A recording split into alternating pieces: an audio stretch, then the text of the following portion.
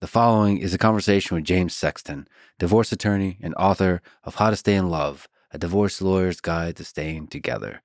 As a trial lawyer, James, for over 2 decades, has negotiated and litigated a huge number of high-conflict divorces. This has given him a deep understanding of how relationships fail and how they can succeed. And bigger than that, the role of love and pain in this whole messy roller coaster ride we call life. And now, a quick few second mention of each sponsor. Check them out in the description. It's the best way to support this podcast. We got 8 Sleep for naps, Inside Tracker for biological data, House of Macadamias for delicious and healthy snacks, Masterclass for learning, and AG1 that I'm drinking right now for gut health. Choose wisely, my friends. Also, if you want to work with our amazing team, we're always hiring. Go to lexfriedman.com/hiring. And now, on to the full ad reads. As always, no ads in the middle. I try to make these interesting. I really do try. But if you must skip them, I will forgive you. But please still check out the sponsors. I enjoy their stuff. Maybe you will too. This episode is brought to you by 8 Sleep and their Pod 3 mattress. I cool my body under a warm blanket with the 8 Sleep Pod 3 and my smartphone. You can control each side of the bed separately to, I think, down to 55 degrees and as hot as 110. I've never done that. I think it would be insane to do that. But some of the greatest experiences in my life include some insanity, so maybe you should try. Try and report back to me how that goes for you. I like the bed cold when I sleep. And a warm blanket just creates a whole beautiful feeling of comfort. I think James in this conversation calls it a cocoon, like a relationship is when you're just in this private place together and you share this wonderful intimacy. So that's how I feel about this 8 Sleep cover. And there's a lot of other nice things I could say. But it's just a happy place. A good nap can solve so many things in life. So if you believe in a good nap, in the best nap, check it out and get special savings when you go to 8sleep.com/Lex. This show is also brought to you by Inside Tracker, a service I use to track biological data that comes from my body. My body, as John Mayer says, is Wonderland. And it sends a bunch of signals, a rich, complex set of signals. And it's nice to be able to track them, to collect them through whatever ways we currently have, and to make lifestyle and diet decisions based on that. That's the future. It's obvious. I can't wait till the day when we can get the full richness of signals that the human body provides. I mean, just the incredible variety of organisms, the multi-hierarchical system that is the biological organism that each of us are. To get the signal, to get like the detailed chemical, mechanical, electrical signals from this multi-hierarchical organism and use those signals to get an understanding of what's going on inside. The full temporal picture, just from second to second, how all of that changes. I mean, that's so exciting to me. And so obviously first steps towards that is to collect blood tests that give you all kinds of information. But if there's a way to get like richer and richer signal, both in terms of the set of signals and the temporal resolution of those signals.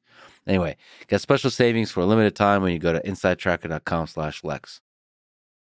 This show is also brought to you by the delicious, the amazing, the high quality, the healthy, what else can I say, House of Macadamias. I have all of their snacks. 2 things I want to tell you. 1, I know I'm an adult because I now have purchased and own a couch. This is a big accomplishment for me. Number 2 is I know I have made it in life as far as material possessions go. Is I have a small closet in my kitchen. I don't know why I said small, like I'm trying to be humble. It doesn't matter the size. It's a damn closet in my kitchen. And it's, I guess you can call it a food pantry. And I know what you're saying. I have a food pantry too. This is not a thing I thought you could possibly have. And I have it. I have made it. So anyway, my food pantry is mostly filled with nuts, macadamia nuts, and macadamia nut-based snacks, because I love it so much, and I love sharing that joy with others when they come over and they're perfectly portioned snacks. You too can take part in the joy when you go to houseofmacadamias.com/Lex to get a free box of their bestseller, Namibian sea salted macadamia nuts, plus 20% off your entire order. That's houseofmacadamias.com/Lex. This show is also brought to you by Masterclass. $10 a month gets you an all-access pass to watch courses from the best people in the world at a particular thing, whatever that thing is. Whatever a cool thing you can imagine, Masterclass probably has a course from a person that does that thing better than anyone else in the world. We're talking Gary Kasparov. We're talking Daniel Negreanu, Neil Gaiman, Martin Scorsese, Tony. It just goes on and on. Will Wright. I should talk to Will Wright at some point. Like, video games bring so much happiness to me, and to understand the creative art that is the design, the implementation, the deployment, the whole shebang of it, of creating great video games. I can't wait. I can't wait to talk to Todd Howard again many, many more times. My dream is to somehow be part of the next Elder Scrolls in some way. I hope one day you shall find me in a cave somewhere in an Elder Scrolls game. If you want to learn about the process of creating such a game, you should listen to a game designer, one of the greatest ever, Will Wright. If you want to learn about directing, Martin Scorsese, there's a masterclass for that. One of my favorite. Daniel Negreanu on poker, by the way, is one of the greatest masterclasses you'll ever see. There's a whole lot of them, and you can get unlimited access to every masterclass and get 50% off an annual membership at masterclass.com/LexPod. That's masterclass.com/LexPod. This show is also brought to you by AG1, this delicious drink that I drink twice a day. Some people drink once a day. It's an all-in-one daily drink to support better health and peak performance. It's green. It's delicious. It has 75 vitamins and minerals. You know, a long time ago when I was growing up, I would watch Popeye, a cartoon, and he would drink spinach or he'd eat spinach, whatever it was, and he would get really strong and beat everybody up. That's what AG1 is. It kind of looks like whatever the substance that Popeye was consuming.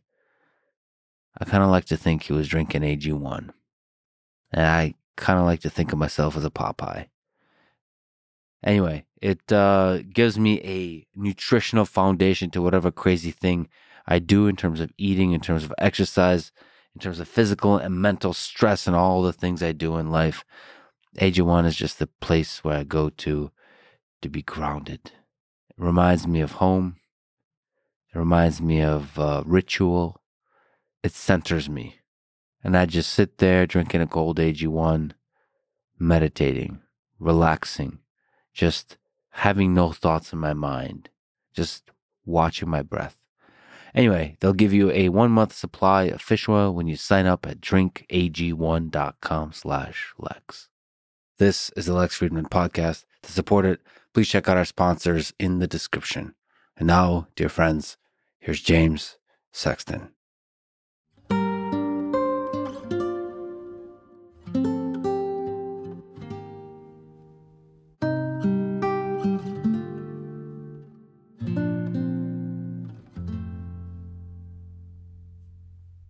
What is the most common reason that marriages fail?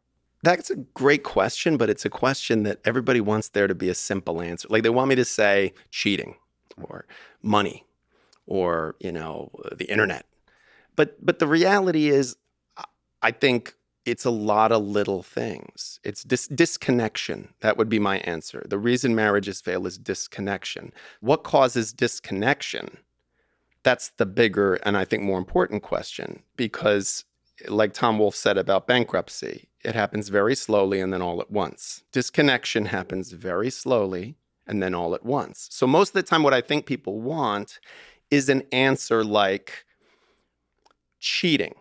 But cheating is the big all at once thing. how did we get to the place where cheating was even something you were thinking about doing, or that you would think about and then cross the line from thought into action? And that's, I think, the big question. So disconnection would be my answer. Do you think it's possible to introspect, like looking backwards for every individual case where the disconnection began and how it evolved? Sure. Yeah. This is such a multivariate equation. It's a dance. It's a chemistry. It's what did you do and what did the other person do? And see, the interesting thing about being a divorce lawyer is I'm weaponizing intimacy in a courtroom. So I'm telling, it's full context storytelling, what I do for a living. So what I do is I take my client's story and I have to present it to a judge and make my client the hero in every way and the other side the villain in every way. Now, I have to be careful not to do that in a manner that loses credibility, because even a judge would know. Even a judge is smart enough to know that no one's all good or all bad. But only if you were reverse engineering a relationship and saying, how did this break? You really have to look at both people, the good and the bad, what each of them did that moved the dial in these different directions. And I think that's very hard for anyone going through a divorce to do about their own relationship. We don't know who discovered water, but it wasn't a fish. Like, if you're in it, I don't think you see it clearly. I think as a divorce lawyer whose job is to really drill down on the facts and figure out what's going on in this story, I have to look at both sides. So I have to think a lot about my own arguments, but I also have to think about what's the other lawyer's argument going to be, especially in custody cases. So I really have been forced to look at both sides for so many years, so deeply in relationships, that once you do that, you realize that the good guy, bad guy thing just doesn't apply. I wonder if it's the little things or a few big things that cause this connection. Whether it's, you've talked about granola and blowjobs, but those seem to be stories that you can tell to yourself, like, maybe that story should be explained, or maybe not. You don't think granola and blowjobs is self-explanatory? Almost. I think people can construct a good, like, if you ask GPT, what do they mean? I think the story that would come up is a pretty good one. But, that's a story you tell about when you first knew the disconnection has begun, is when he stopped buying my favorite granola, or when she stopped giving blowjobs. I would say when it's reached like a critical mass. Yeah, phase shift of some sort. Because I think it started before that. When she said, yeah, I used to give him blowjobs, and, when we were in our early relationship, and then one day, like, I just was like, oh, well, we don't have as much time. Like, well, I'll wait until later and we'll have sex, and then we both enjoy it. Blowjobs are inefficient. Yeah, exactly correct. So you batch it all together. Yeah, so she said, well, exactly. And they had kids at that point. So I think she really was like, hey, we've got a certain window. Yeah. So let's have something we both enjoy. So I don't think she had any negative intentions there. I think that she was working in good faith towards the betterment of the relationship, but it was having this second order effect. And so I really do think that, yeah, the blowjobs, granola. Anyone who's been in a long-term relationship, I guess it's just worth asking the question, what does this person do that makes me feel loved? Because I think it's very interesting in my own experience in life. Remember, I had a difficult chapter with one of my sons, my younger son, when he was in his early 20s. And we were having a heartfelt conversation. And I said to him, do you know I love you? And he said, well, yeah, of course I do. I said, but do you feel my love? Like, do you feel it? Not just do you know it intellectually, do you feel it? And I remember thinking to myself, when do we feel someone's love, right? Like, what is it that they do? And sometimes it's the weirdest, silliest things that they would never know. They are the person who's showing us that they love us and that we're feeling their love. They would never show us. Mm-hmm. Like, if you said, why does this person love you? They wouldn't say, oh, because I always make sure that when the paper comes, I bring it from the bottom of the driveway to the door so they don't have to go out and get it. Or I always hold the door for them. Or I always, like, again, I buy the granola that I know this person likes, or I remembered that they don't like it when I put on this particular record, so I don't put it on. Like, and those are these yes, they're small things, but they're not small. They're kind of everything. Do you think it's good to communicate that stuff? Well, 100%. It takes away some of the power of it, right? When you point it out, then the person realizes, oh, okay, he likes this or dislikes this. So yes, there becomes a deliberateness to it, a conscious. So I understand not pointing that out when it's a good thing. I think when it's a negative thing, like I think in the granola situation, if she had said to him, hey, you used to do this and you've stopped, that feels like something to me. Like she said, she didn't say anything about that. Just like he probably didn't say anything about the blowjobs. Like, I think if there had been a moment of, this is starting, let's talk about it while it's starting. But people wait. From what I can see, people wait until the big thing happens. The financial impropriety, the substance use disorder, the cheating. They wait for that to happen. And then they go, where did we go wrong? And the answer is quite a while ago with the granola. Yeah. So when you notice something, like you notice that little something, talk about it. Because that little something is probably a kernel of a deeper truth. Of course, there's also moods. We're all like a roller coaster of emotions. So you can not bring a granola one day just because you're in this place where just nothing is just cynicism everywhere, just anger and so on. But it's a temporary feeling. But maybe that temporary feeling is grounded in some other deeper current that's actually building up. Yeah, and I think a good partner wants to understand the currents of their partner, right? Empathy. They want to understand, like, hey, are you going through something? Like, and look, if I'm the one you need to take it out on, that's okay. Like, I'm a big boy. I can take it, Like, if you're hormonal, if you're, frustrated at work, if you're whatever, like, we should be able to, to have a little bit of that interaction in a relationship. But I do think it's so easy to just say to people, oh, communication is the key. But it really is about fearless kinds of communication. It's about really honestly saying to somebody, this feels like something to me. Am I wrong? Like, this just feels like something to me. And also how that's presented. I mean, one of the things I'm very caught up on or feel very strongly about is that we have been encouraged culturally to criticize people we're in long-term relationships with. Not new relationships. New relationships, you put the person on a pedestal, you're allowed to just, oh, they're wonderful. But every trope out there in every form of popular media is like the wife rolling her eyes at the husband and the husband being like, oh, this loathsome harpy that castrated me. As if like people are just passive players in their lives. And I think that is an incredibly toxic message to send to people, that this is how we should be relating to our partner. Like, you don't take the piss out of your partner in front of people. Like, the successful relationships I've seen are where people are just cheering for their partner, where they are thick as thieves, where there is just this feeling of like, man, they like each other. Like, they got each other's back like you wouldn't believe. Like, man, you could take sides against anybody, but take sides against their partner, you're going down. Like, and that when you see a couple that has that, you just, that's so hard to break. But I think that comes from having like a steadfast, no, I don't do that. Like, I don't shit talk my partner. Yeah. Like, and you don't shit talk my partner to me.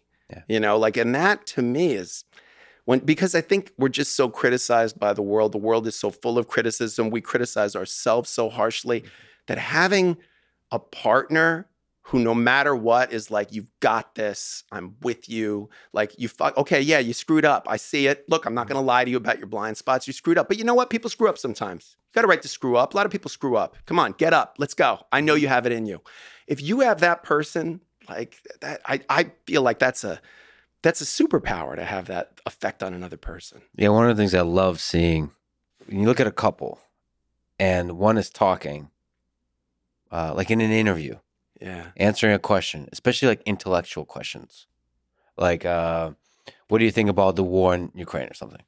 and then the partner is talking, and then the other person is looking at them as if they're hearing the wisest thing ever. Yeah. Like they're still looking at them, not waiting for their turn to speak, not thinking about how's the audience going to take that, but they're looking at them like, God damn, I'm so lucky to be with this smart motherfucker. Isn't that? But there's a scene. And they could be saying the dumbest shit ever. There's a scene in the movie True Romance. Yes, I love the movie. Great movie. I mean, that Gary Oldman scene is like the greatest scene ever done in film, with Christian Slater and he. But there's a scene in it where she holds up a sign to Christian Slater and it says, "You're so cool." You're so cool, yeah.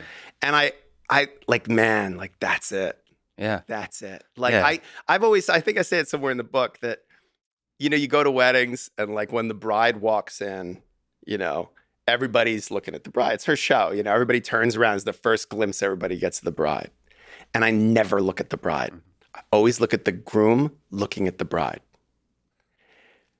Because there's this, like, to me, that's like he has this look like this, because this is the first time he's seeing her in the dress most of the time. And also he's seeing her like, holy shit, she's coming down the aisle. We're getting married. Like, but this is it. And everyone's looking at her.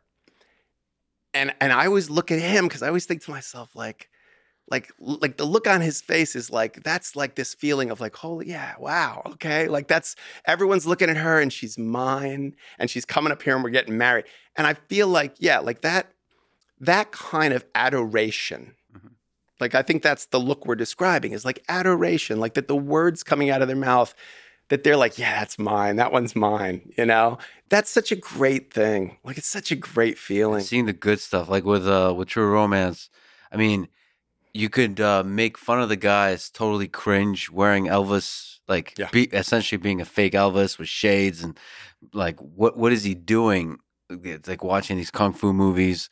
But from her perspective, and from any perspective you could take on him, this is the baddest motherfucker who's ever lived. Yeah. Like he's willing to do those things for me, but not like it's almost like an epic heroic figure. Yeah, and we're living in this epic hero story. And what does that do to him, though? Yeah, that's what. See that's the point.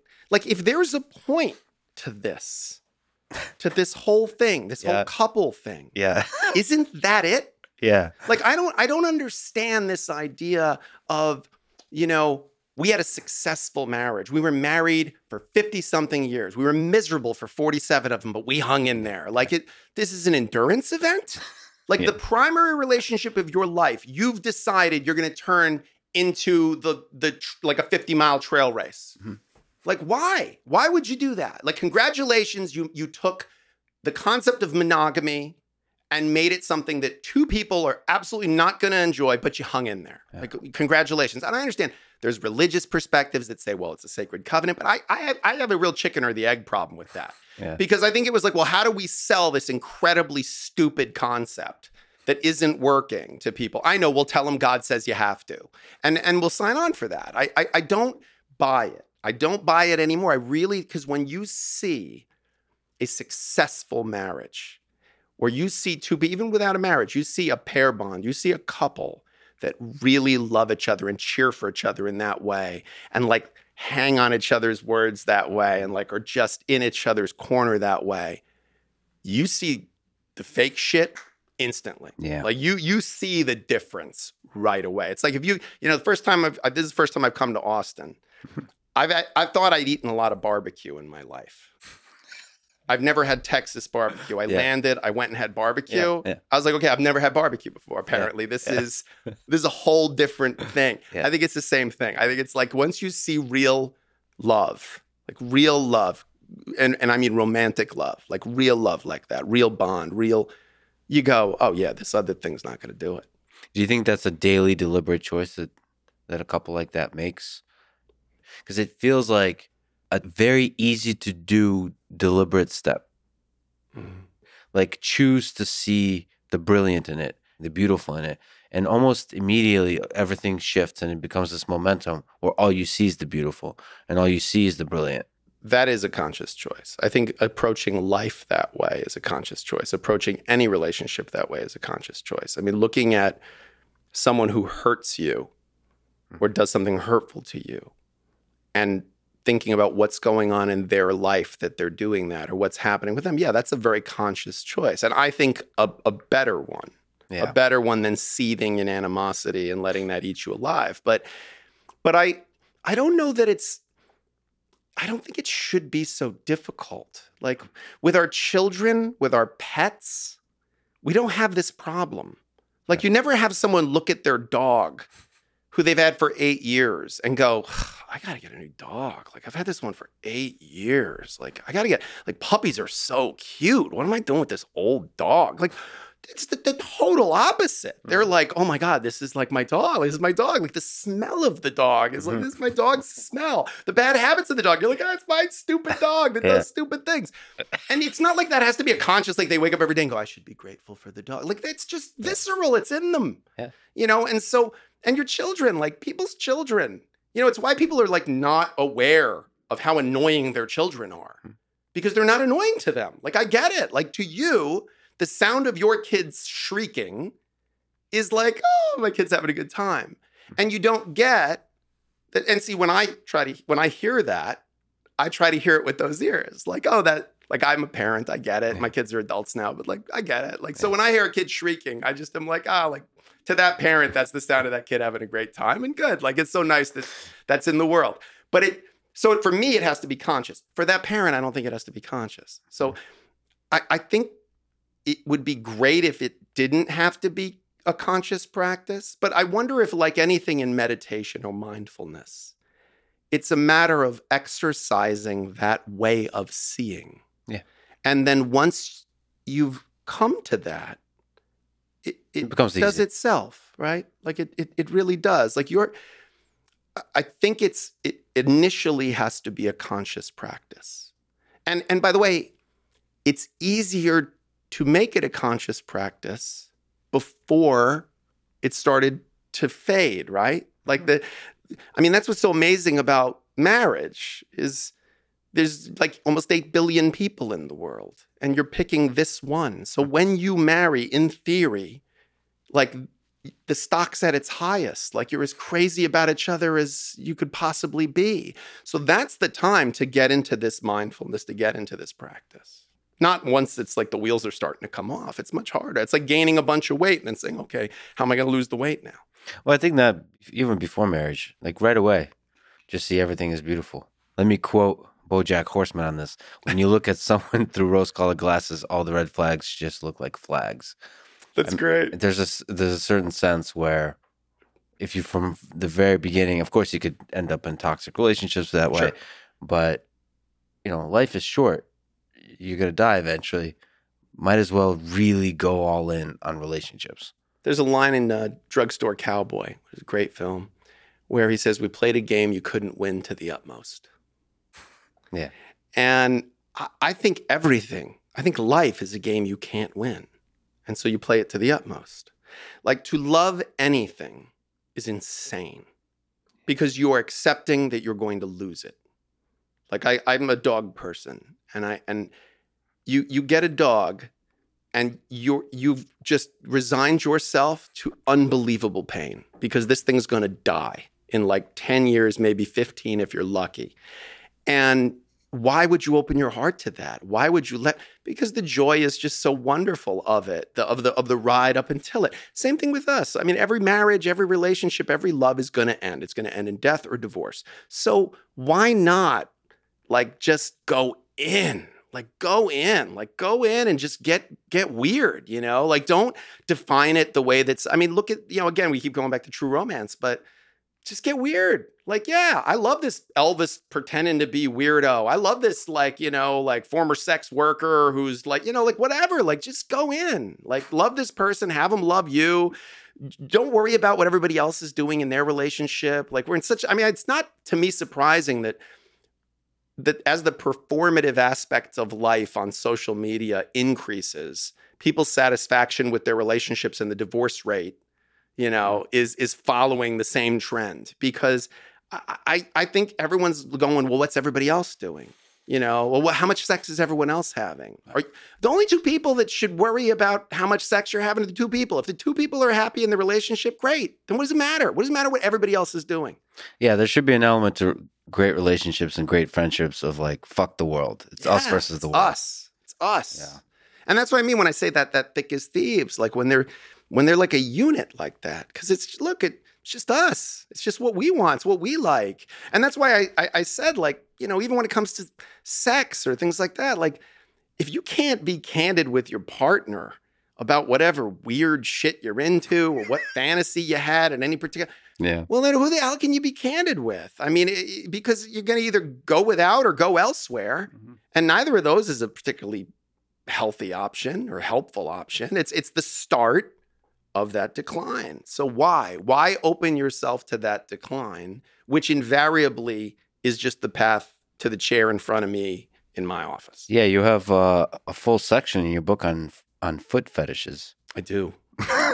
Yeah, which is funny because I don't know anything about foot fetishes. Yeah, Me like neither. I'm not kink shaming anybody, but like there's nothing sexual about feet to me at all. Like I just don't get it. But I mean, listen, if people like things, it's good, you know.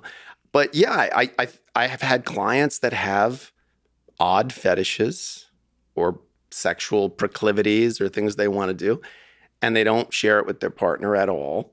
And then they find an outlet for it because they try to go without it and that doesn't work. So they try to find some other outlet for it. And then that's interpreted as a betrayal and it creates distance and people split up. And of course, everybody likes to have like a bad guy to blame it on. So when you say, well, why'd you guys get divorced? Oh, because he secretly had a foot fetish and he was on these message boards, like meeting people.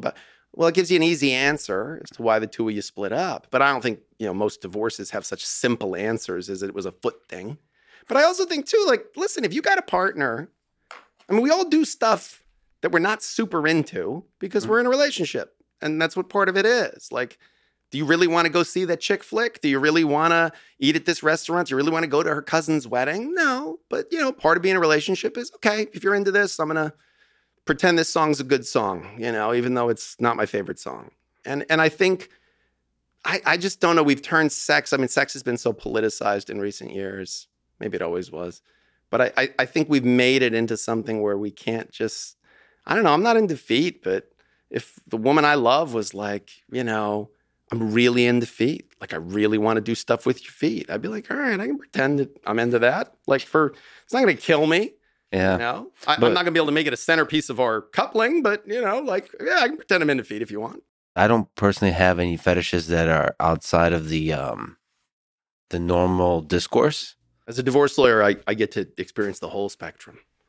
But if I was into like furries, for example, I don't know how I would initiate the conversation with my partner about that. But frame the question the other direction. Yeah. If you were into furries, how do you prevent your partner from knowing anything about that? That feels like you'd have to make a conscious choice to not let your partner know. Sure. So I don't think either of those is a particularly palatable or easy proposition. But a lot of people live life hiding some part of themselves. Yeah, quite unsuccessfully. Like the second order effects of that are very rarely positive. Sure. I don't think I've ever met someone who went, I really hid this huge part of myself for an extended period of time. And that's the best thing that happened. I'm really glad. I'm really glad I stayed in the closet as long as I did. It really worked out.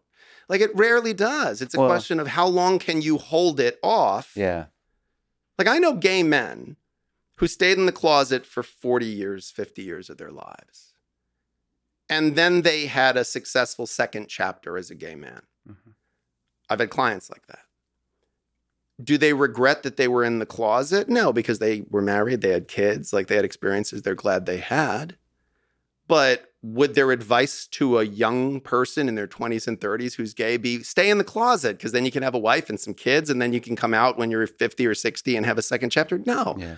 They would say, be who you are. Don't be afraid, As you were talking, I'm trying to think of, because I'm publicly and privately, I'm the exact same person, or try to be the exact same person. So I usually try to make sure there's nothing to hide. But I was trying to come up with a counterexample for you for if there's good things to hide. Well, there could be like past relationships. Like if I, slept with thousands of women or something like this, maybe that you want to put that to the side when you're having you don't want to be there's a difference between being honest about something and being indelicate about it. Right. You know, like I think we all do this with lovers. Like any of us who've been in more than one relationship, you would not, you know, at the end of sex be like, that was the third best sex I've ever had. You know, like it's just indelicate. It's rude, you know? So I don't think it's a matter of like total candor at all times. But I think if we're using the furry example, and I'm not picking on furries. I just think if that is a proclivity that is anything other than a passing thought, like it's something that you just keep coming back to, then you're making a conscious decision to withhold it from your partner. And what is that out of? I mean, I would say it's probably out of fear. I'm not a psychologist, but it's probably out of fear. Mm-hmm. Fear that they would reject you, okay, well now, see, I genuinely believe that this, you know, I'm very conflicted in my religious faith, but I don't know that I believe in the devil. Mm-hmm. But if there was a devil, I think his principal function would be to convince us that we are so bestial that God couldn't love us. It would be to convince us that we're awful and that we should just lean into the awfulness. And I know the greatest low points of my life came whenever I just went, you know what, I'm just awful. I might as well just behave awfully. And I really believe that when you push down parts of yourself, like your sexuality, like your insecurities, your true feelings from your romantic partner, the person who's supposed to be your number one, you are making sure you will never feel their love. Because they don't love you. They love the you you've presented to them, which you know in your heart is not the authentic, honest, real you.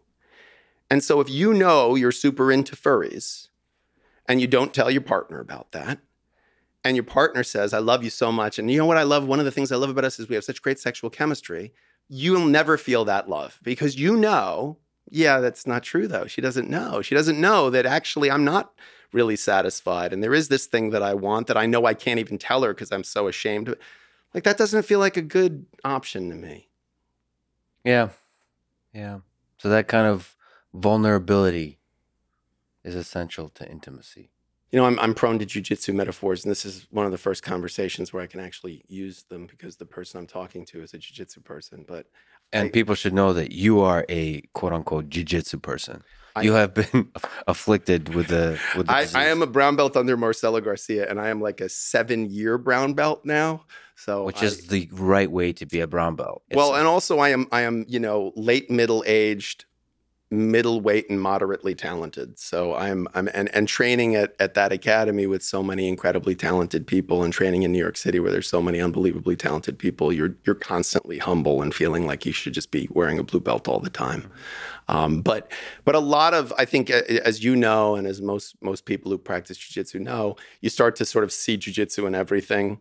I genuinely believe that in love, you have to give something to get something. You have to everything you do creates a vulnerability. You know, every move you make in jiu-jitsu creates opportunity and creates vulnerability. And so you have to be willing to create vulnerabilities in order to get any leverage, in order to get any progress, in any way to move the position. You know, you don't want a marriage that's just two people both in 50-50, you know, like you're just sitting in that guard doing nothing. You know, you want it to actually move along. Yeah, I mean, that's the way I see love and relationships is you should take that leap of vulnerability, give the other person the option to destroy you. Well, you have to expose. And that's the part that I think is hard for everyone, you know, is to expose yourself in that way. But that's what I mean even when I said about getting a dog or having a child. Like loving anything is tremendously courageous because it's terrifying. And it's only brave if you're scared. If you're not scared, you know, it's not brave, it's just stupidity. It's just, you know, It's bravery when you're afraid and you do the thing anyway. And so love is like, yeah, it's scary. Like I don't care who you are. Like being, in the jiu-jitsu community, like I'm around, as you are, all, like incredibly tough people, like physically tough people, mentally tough people. But, I've seen some of those people taken down by a 120-pound woman, not from a grappling perspective, but they are taken apart by a woman in their life. And vice versa. I've seen men, who like, it really is shocking how much leverage we give to our romantic partners and how little genuine discussion we really have about it, how much we really are ever trained to think about it. There's nothing in school that teaches us about it. So much of literature and art is an idealized version of it. So little of it is real. And no matter how it evolves, even when it ends in tragedy or drama, I feel like what people don't do enough is appreciate the good times. Like appreciate how beautiful it is to having taken the risk and to having experienced that kind of love. I mean, when you look at people that are divorcing each other, there's a Edgar Allan Poe quote: "The years of love have been forgot in the hatred of a minute." I always kind of am saddened, like deeply saddened, how people seem to forget how many beautiful moments have been shared when some reason, some drama, some breakup leads them to part ways. Yeah. It's interesting that you came to that not being a divorce lawyer, because I've felt that way for a long time. And I really try to say to my clients, like in the courtroom at the negotiating table, I have a role to play where I have to be sort of like a pit bull or some kind of a courtroom sociopath. But behind closed doors, like I'm very candid with people. I'm trying to be much more emotionally attuned with them. So you're an empath in the sheets and sociopath in the streets? Exactly correct. Okay. That's well said. I get a new tattoo idea. That's good. I like that. But I do believe when I'm behind closed doors with people, I say to them, how you end things is going to be how you're going to remember the whole thing. And that's unfortunate because, you watch like a 2-hour movie, and if the last 15 minutes of it sucked, you go, well, that movie sucked. Like, well, the first hour and 45 was great, but you walk out with this bad taste in your mouth. I'm genuinely in awe of how easily people forget that they loved each other. And I'm amazed because by the time I meet them and by the time they hire me to be a weapon against the person they were in love with, there's nothing but animosity there. And so I have to try to imagine what these two people looked like when they were in love with each other and how that even existed. But I have to tell you, like, I don't function that way. Like every woman I ever had a relationship with, like when I think of them, I don't think of the ending necessarily. I try to think about the greatest hits. I try to think about the moments that were wonderful, where I loved them and they loved me, and like there was joy and there was connection. And I don't know why you'd choose not to. There's that old axiom, I don't know who said it, that if you don't learn to find joy in the snow, you'll have less joy in your life and precisely the same amount of snow. And I genuinely believe, like, okay, the relationship ends. This is where it ends. We're done now. I am making a choice as to how I will remember you. And we do it in relationships. Like I always tell people, if you ever want to see a couple light up, if they're ever like the couple at the table that's, it seems like they got in a fight or something, ask them how they met. And most people, when they talk about how they met, like their face softens. They both, and the other person looking at them telling the story gets that look you were talking about before. Yeah.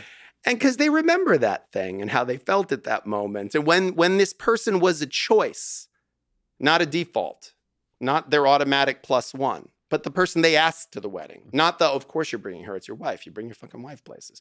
Like it was still, hey, there's like, 3.5 billion women and I'm picking you, like that feeling. And I don't know why when a relationship ends, you can't do that. A lesson I learned when my mother passed away she had a 2-year terrible battle with cancer and was on hospice and was very, very sick. And it was a very slow and awful end. And I remember one of my worst fears was that this is how I would remember my mother for the rest of my life. That I would never be able to think of her, that I didn't think of what she had become in the last months, where she was withered away to nothing in this bed, you know? And I learned over time that memory is very kind, that like that faded somehow. And that now, like when I remember her healthy and vibrant. I remember her laughter. I remember positive things. Some of that is I like to look at photos of that, but some of it is just how I think memory works. And I don't know why we don't apply that to relationships. And I think part of it is because we have this binary view of relationships, that it's either success, which means you live happily ever after for the rest of your lives and die together, or like in short succession, or it was wrong, it was awful. And I don't understand why that would have to be how we do it. I think we could look at relationships like what they are, which is chapters in a book. And that book is our life.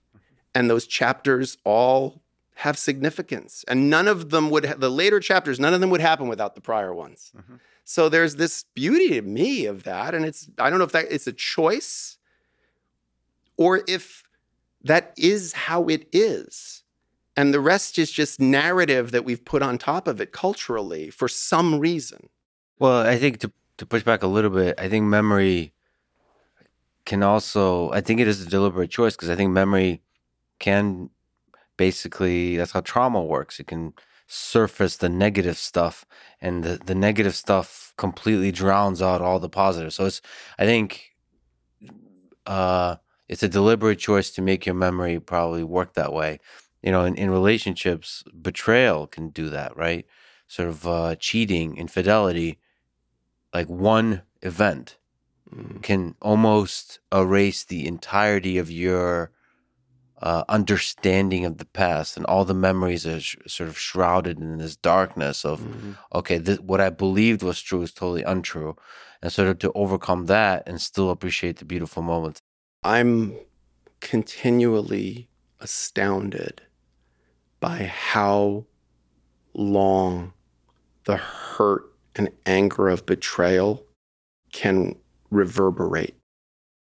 I have clients who were 4 years, 5 years past when the divorce ended, the cheating was discovered, and they're as angry as they were the day they found out. And I don't know what that's about. Because I also have clients that they like look back on it and they go, you know, we screwed up. Like we were, you know, we didn't do the best, but we did the best we could do at the time. And, you know, there should be stars for wars like ours, you know, like there should be champagne for the survivors. Yeah, that's beautiful. Like we made it through, you know, like we survived it, and we were fools, and we were fools for love. And there are worse things in the world to be fools for. But I also do think that most relationships where there was infidelity, and it's not a popular thing to say, and I'll get pilloried for it, but great. You know, I just don't know, and I don't want to blame the victim of infidelity, but was the relationship really where it needed to be? Like, were you truly the most just dutiful spouse who was seeing this person's needs be met? Again, we've established in the granola story that people can sometimes, with good intentions, not be meeting their partner's needs, or perceiving their partner's needs, or their partner isn't communicating them the right way, or all of the above. But I've rarely seen very happy, content couples that cheat on each other. Mm-hmm. And so I understand there's a shame in saying this person cheated on me, or I cheated on this person. Because I represent the cheater and I represent the cheated. I represent the victim of domestic violence. And I represent the perpetrator of domestic violence. I represent the person with the substance use disorder, the person married to the person. So I don't get to choose the white or the black hat. Like I have my client, and that's my client. And it forces me to put myself into their story from their point of view. And I think that kind of radical empathy that you need to engage in on a daily basis to represent people in those kinds of proceedings, it just, I don't know, it just doesn't seem like there's good guys and bad guys, you know? It just seems like it's complicated and people's intentions and where they actually end up are different. Yeah, I think there's some sense in still remembering the betrayal as it being a symptom of taking life a little too seriously where you don't, life shouldn't be taken that seriously. You should be able to laugh at it all. I like the story you say of, you know, being able to appreciate the battle that should give stars for those kind of wars that we fought and just kind of be able to laugh at it all. Especially with love. Like, love's just so absurd. Yeah. Like, it's just crazy. It's so crazy. I mean, like, I think it's funny. I think, I mean, this is real candor, but, you know, as a man, like, there's nothing funnier than when you finish masturbating, you know? There's no more humbling moment. And I like to think about the fact that, like, the richest, famous, most powerful person in the world, they jerk off.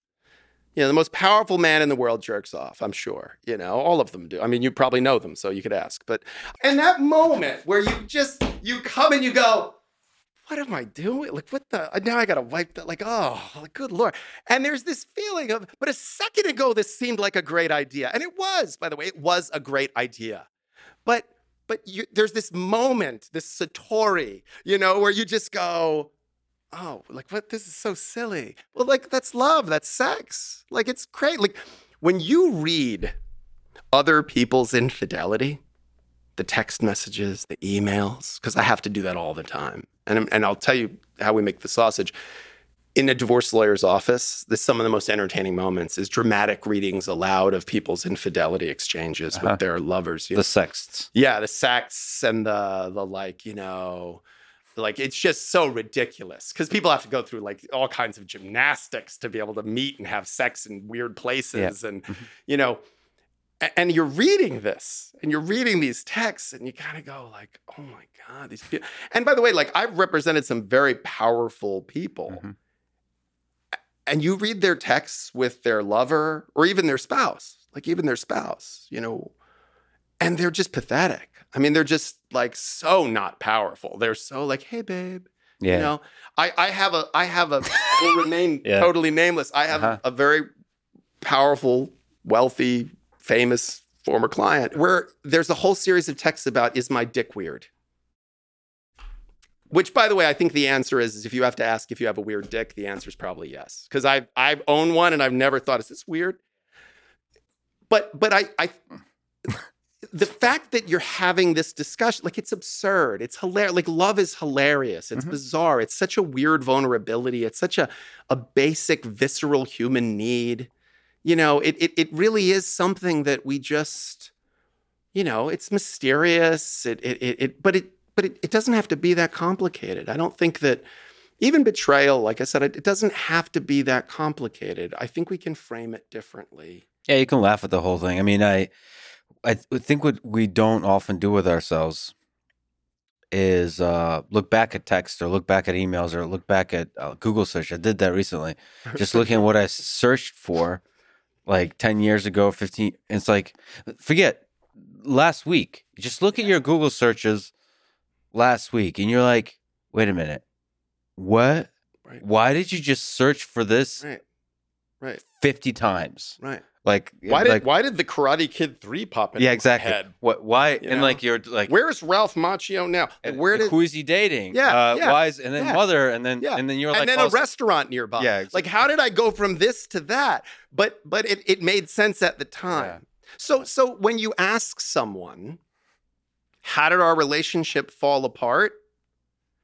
It's like looking at the Google search history of yourself from 10 years. You don't even know why you were thinking about those things. Yeah. And now you want to understand why you did what you did, felt what you felt, she felt what she felt, she did what she did, and why the two of you, how you impacted each other and interacted with each other. Really? You think that's doable? But you've in the courtroom, does that come up, like text messages with that resulted in with whoever you're cheating with? So you have Yeah, I to. mean, cheating doesn't come up as much because most states are no-fault states now. So why someone's getting divorced, whether it's infidelity or, it doesn't matter. There's no good spouse bonus or bad spouse penalty. Oh, there isn't. I mean, can you No. elaborate on that? Like that's. Well, we've had times where we have to prove infidelity because we want to prove what's called wasteful dissipation of marital assets, which means that you were spending money that was marital money on a paramour. That's what the legal name for for a boyfriend or girlfriend in the marriage. And usually the person calls it, that whore or that piece of shit. Yeah. But we call them paramour. Yeah, the paramour. Yeah. And sometimes we have to prove inclination and opportunity. We have to prove that this person had the inclination to cheat and that they had the opportunity to cheat. And then we want to show that, okay, so when they went away, that should be considered dissipation of marital assets. So if you go out to dinner with your brother, you didn't dissipate the marital estate. But if you bought your paramour a Tiffany bracelet, that would be a dissipation of marital assets, and the person's entitled to a credit back for that from what was taken out of the marital estate. So we do sometimes have to authenticate text messages on the witness stand or in depositions, And what's interesting about that is the way people approach it. Like people sometimes try to pretend, oh no, this is just my good friend, and which is just like you kill your credibility, if you, oh no, she's just my very good friend. She's not. That makes no sense whatsoever.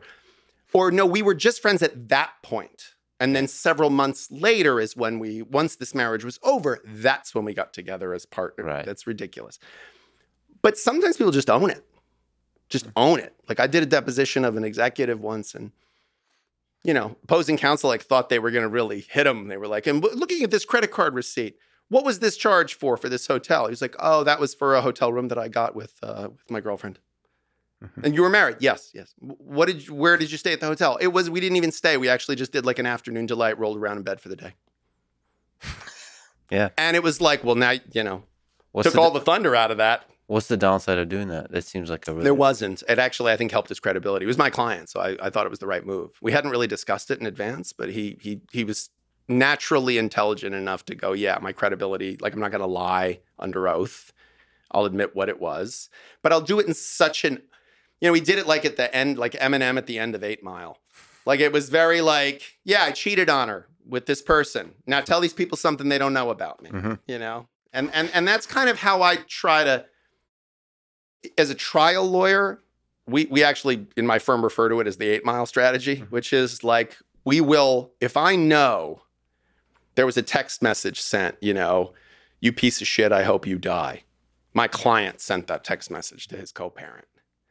I on my examination of my client, I will say, I'd like to have this marked for identification, shown to the witness. What is that? Nice. It's a text message. Who's it to?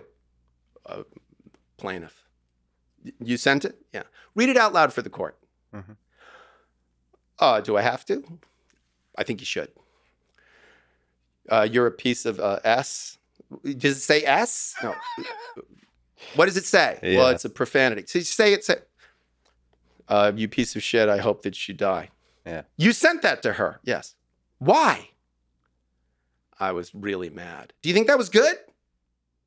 No. Do you think it was helpful for your co-parenting relationship with her? No. Why did you send it then? She sent me like 50 texts exactly like that. And I never responded. And I pushed it down every time. And then finally, I just blew up at her. If you had it to do over again, would you do it differently? I wish I could say I would. But the truth is, I'm human and I was at my limits. And I'm watching opposing counsel cross out entire sheets of their cross-examination because it's gone now. They thought that they had their like Perry Mason moment. They had their like, did you order the code red moment? And it's gone now. Because if you just own and accept your fault or your issues in the relationship, you can take a lot of the power out of that. And I wish we wouldn't take text seriously. I don't think we should have substantive discussions via text. I think text was designed for, are you here? Yes. 15 minutes away. Or I got here safely, love you. Like that. Substantive discussions. People love having arguments via text. Yeah. And I have to say, when you read other people's text messages, as I am often forced to do, it is amazing because just like that Google history you were talking about, I don't know how the hell you got from one thing to another. Like I was just reading on the way here in the car, I was reading through a text exchange between two co-parents in the middle of a custody thing that I'm involved in. And it's like, you piece of shit, you never cared about anything, and I'm going to take, you have no right to take the kids from me. And then the next day, nothing in between. The next day, Maddie got a good grade on her science thing. Oh, that's great. She's doing so well. It makes me so happy. Yeah, her teacher said she's doing really well. Yeah, that's really great to see. I'll be there about 15 minutes late. No problem. See you then. Wait, like it was a day ago. Was there I want to know, was there a phone conversation in between where one of you went, hey man, listen, I'm really sorry about that. Oh no, look, we were both pissed, whatever. Or is it just like you did that and then we're supposed to pretend that didn't happen and now we're just going to talk about what Maddie got on her test? Yeah. Well, sometimes a good nap or a good night's sleep can solve a lot of emotional issues. I totally get it. But is there if you're looking just at the texts, like it begs the question, wouldn't you take the nap and then go, hey, listen, I just woke up from the nap. It turns out I was really tired. Like, does that not happen by text? Oh, no, that's because sometimes it's hard to probably apologize for being an asshole, right? So I think we use just text. We humans use all kinds of forms of communication to kind of vent. I think it's the wrong thing to do, but people do that. Text has a permanence, though. It's writing.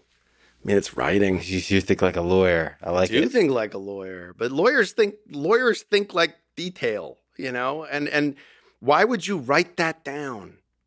Like, writing it down, like, would you write it down and would you put it on a billboard in Times Square? Because like everything you say on Facebook or Instagram can and will be used against you in a court of law. Like every photo you post. I mean, that's going on with what's his name? Jake Paul or whatever Paul and Dylan Dennis right now. That guy's girlfriend, every picture that's ever been put on the internet of her by her is being weaponized right now. To reference an earlier part of our discussion, that's love. You take a big risk putting it out there. Yeah. Putting out there on text, putting out there on social media. You take but risks. Is the reward of doing it via text worthwhile? Listen, the reward of love, I think, is worth the risks of love. Mm-hmm. But the benefit of communicating by text, does it merit that risk of that being in writing that the person can reflect on and review and scroll back and get heated up again about? I don't know. We just take risks and we're vulnerable with each other. There may be something about text that, for whatever reasons, inspires a kind of candor. Because I think it is a new way to communicate, right? Yeah. In the scheme of things. And so sometimes, we don't know the thing until it's really come into existence. So I don't know. I think it started as something that we just communicated in a very extemporaneous, unplanned way. Like texts were meant to be, I'm here, I'm outside, whatever it might be. And so what happens when you start to talk about more emotional, deeper, bigger things or visceral things or more emphatic, passionate things using a technology that was originally just being used for that other purpose? I don't know the answer to that. What I do know is, yeah, as a lawyer, A, from an evidentiary perspective, and B, I just know what it looks like on the outside. Like I know when I read it what it looks like. And that's not always accurate. Like to just see it's like when you watch, a video of someone at just their worst moment, and the person tries to say, but wait, that's not me. Like that was just me in that moment. That was me at this incredible low point. And I think as a lawyer, my job is to weaponize that and to try to say, okay, this low point is indicative of who they actually are. Yeah. And when I'm defending someone, I'm supposed to say, well, this is their low point, and we've all been to a low point, and this is just a moment in this person. And to judge them by that moment, would you want to be judged by your worst moment? So I have to be able to look at that both directions. Yeah, I mean, I don't think anyone looks great on text. I mean, there's so much of our communication that is missing. Your expression. Like my sense of humor does not do well via text. Like because I have like sometimes a sarcastic sense of humor, or I have a dry sense of humor, and it does not always translate well to text. The nuance of things is lost sometimes, Yeah, but that's what makes the risk of it hilarious. I mean, the emojis, the memes, all that. Taking a risk. There's a risk with a text if you do some like dark, dry statement, right? Mhm. That's a joke, and then the pause, and then there's no response for a couple hours. I mean, that's beautiful. I don't know. Yeah. Well, it is That's it's this, it's the gap between the two trapezes, like once you've hit send and you're like, well, let's see where this goes. Like, this is coming back now, and you're waiting and waiting. It's like that moment of just hang that's a rush. I mean, that's a rush. That's a beautiful thing. Well, I have my friend Michael Malice living close by, and if the courtroom were ever to see the text between us, we would be both in jail Okay. for So we know who to subpoena. many years. Subpoena, yeah. When this finally comes out, when I have my we're gonna have Johnny Depp Amber Heard moment, the subpoenas ready. we'll get Michael Malice. Well, but that was one of the Johnny Depp Amber Heard thing was a great example of in a gunfight between those two. Everyone was cheering for the bullets. I mean, no one was. I don't think anybody looked like a hero. They both looked like what they are, which is humans, really flawed humans who had. It really is like that People magazine thing, stars, they're just like us, like we watched that and went like, oh yeah, they're just like us. Like they cannot keep it together. They cannot they just have these ridiculous toxic moments where both of them looked awful in that trial. Well, what do you take away from that trial? Just given all the work you've done. I mean, for me, I don't know if you can speak to that. It's probably the first time I've seen that kind of a complicated relationship, even just to say a relationship laid out in this raw form, like the fights of a relationship. Yeah. My feeling about that trial is there is no amount of money that would be worth laying that kind of stuff bare publicly. For you, if you were Johnny Depp. For me, yeah. There's no amount of money. I don't know. Because they both look awful. They both look awful. And I don't think I'm qualified to say if one or both of them are awful. But they both had moments in that courtroom where their behavior and words looked awful. And I just don't know that exposing that to the world, I just don't know. I mean, I understand the point of view that by bringing that suit, Johnny Depp was saying, look, I have to show these awful things to the world about myself, but it's not as bad as what she's claimed I've done. Mm-hmm. So I get it. I'm not saying that's incorrect. And for Amber Heard, I think her response is, well, for him to say I'm lying, I have to prove but my God, what an awful thing to watch. It was, all it really is just another couple. There's so, how banal that is. So this kind of stuff happens a lot? A lot? It's the norm. It's not the exception. They just happen to have a grand scale because they have, lots of people around them and lots of money.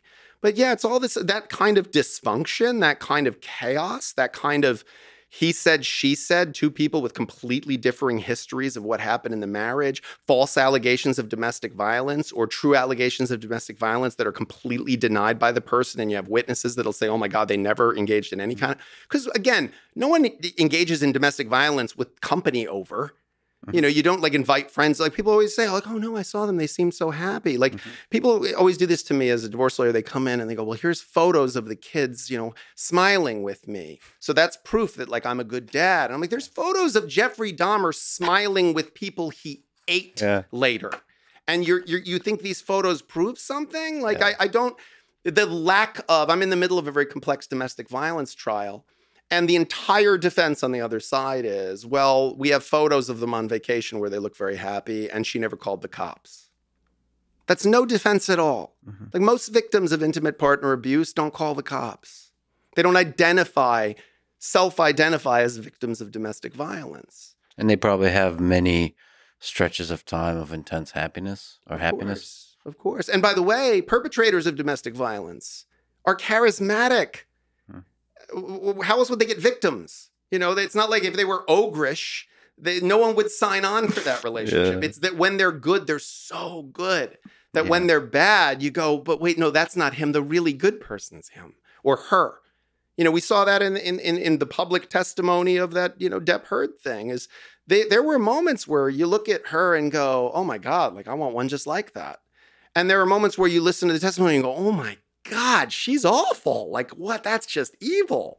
Yeah. And the same for him. So I really, this should teach us something about how not only are there two sides to every story, like that there's just so much complexity and nuance to these stories. But I think everyone was asking the question, whether you were Team Depp, Team Heard, or Team I could care less about either of these people. Everybody's looking at it going, why? Like, why? 8 billion people in the world.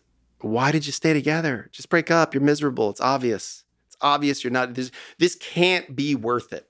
I've actually become friendly with Camille Vasquez, who's the lawyer on the Depp side. She's an incredible woman. Great lawyer. And just a great human being. Just how passionate she's about her work. I mean, you radiate this kind of same passion.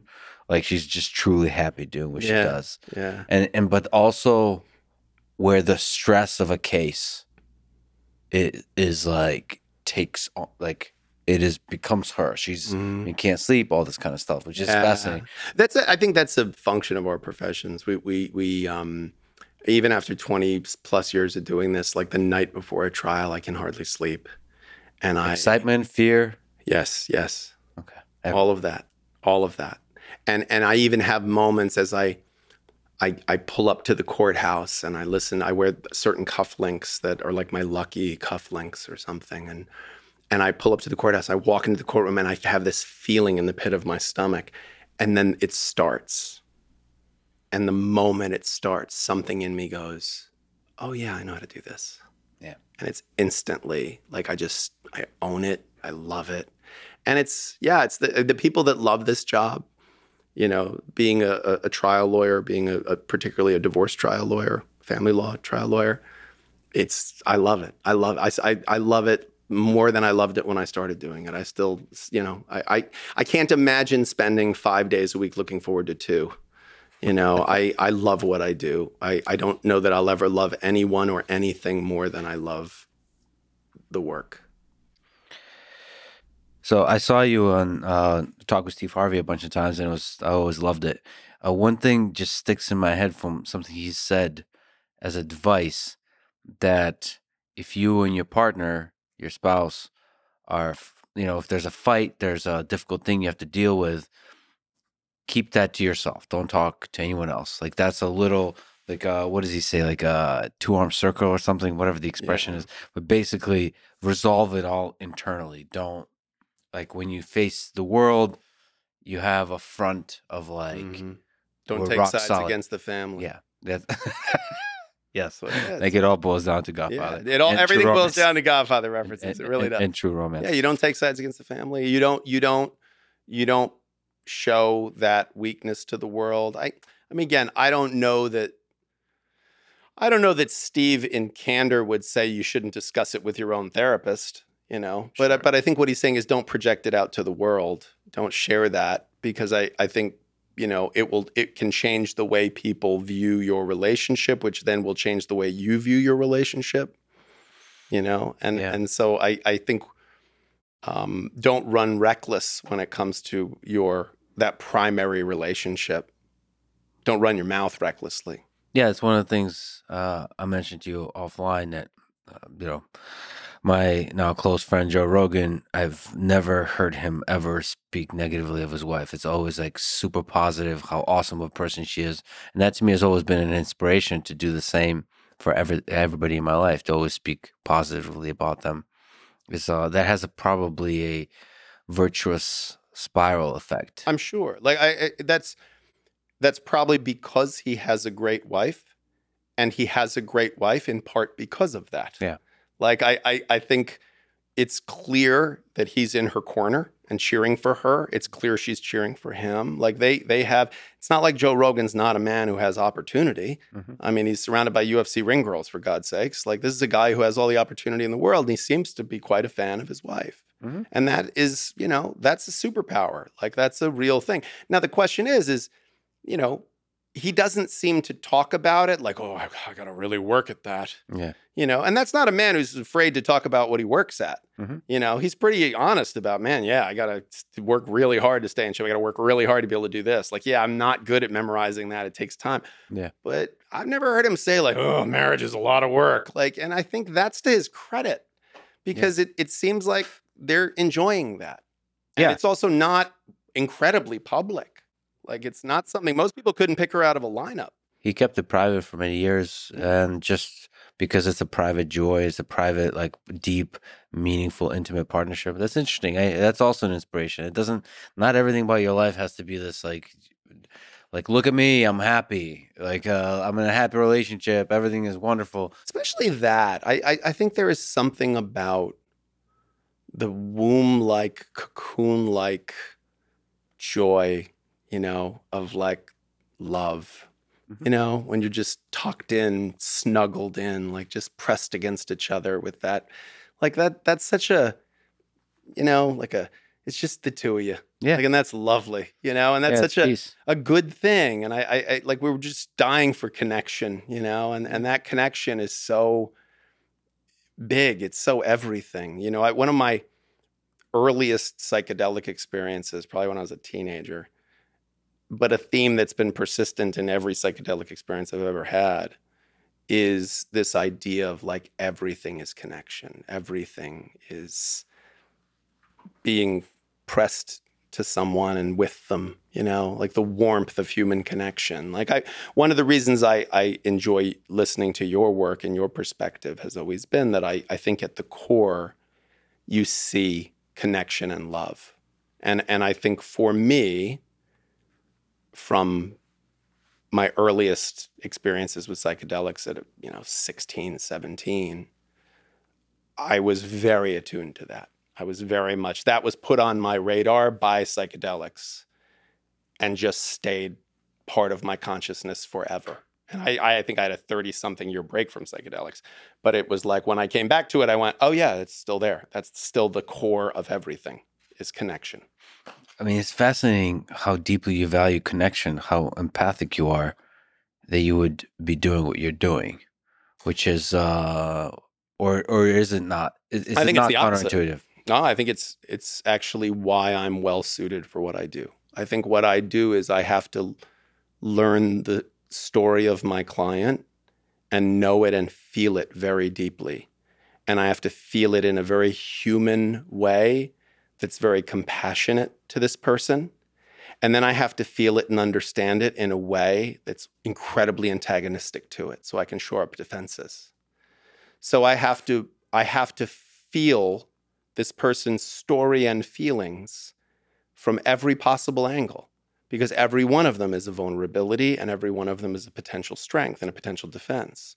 And so I actually think it's my number one, other than extemporaneous speaking ability, it is my number one job tool, is the ability to radically empathize and to put myself in the emotional state of someone in its best possible light and its worst possible light, so that I can see, again, the defense and I can see the vulnerability. But I mean, so that's beautifully put, but also just to bear witness to this connection broken in those dramatic way over and over and over and over. That part is hard, but I was a hospice volunteer for many, many years when I first got out of college. And it really showed me a lot about, what is sadness, what is tragic, and what is just inevitable decay, what is pain and decay. Like, we all die. Like, we play a game you can't win to the utmost. And so if we know the answer to all of this is you're going to die, then what do we do with the rest of that time? If all your stuff is just stuff, it's just going to go to the money's going to go, like your looks is going to go, everything's going to go, love's going to end one way or the other, then what are we doing? And I think it's love and connection. But what I'm doing for a living is helping, and I don't look at it as what I'm doing is helping people beat the crap out of each other. I look at it as I'm trying to help a client build their post-divorce life, to sort of rise from the ashes of that which has fallen apart and move on to the next chapter and refocus and have the things they need financially, emotionally, whatever it might be, interpersonally in terms of with their kids. And so for me, it's actually a job that is very consistent with my desire to build connection and to be empathetic. And witnessing the ashes doesn't make you cynical about the whole thing of love. No, because again, 56% of marriages end in divorce, but 84% are remarried within 5 years.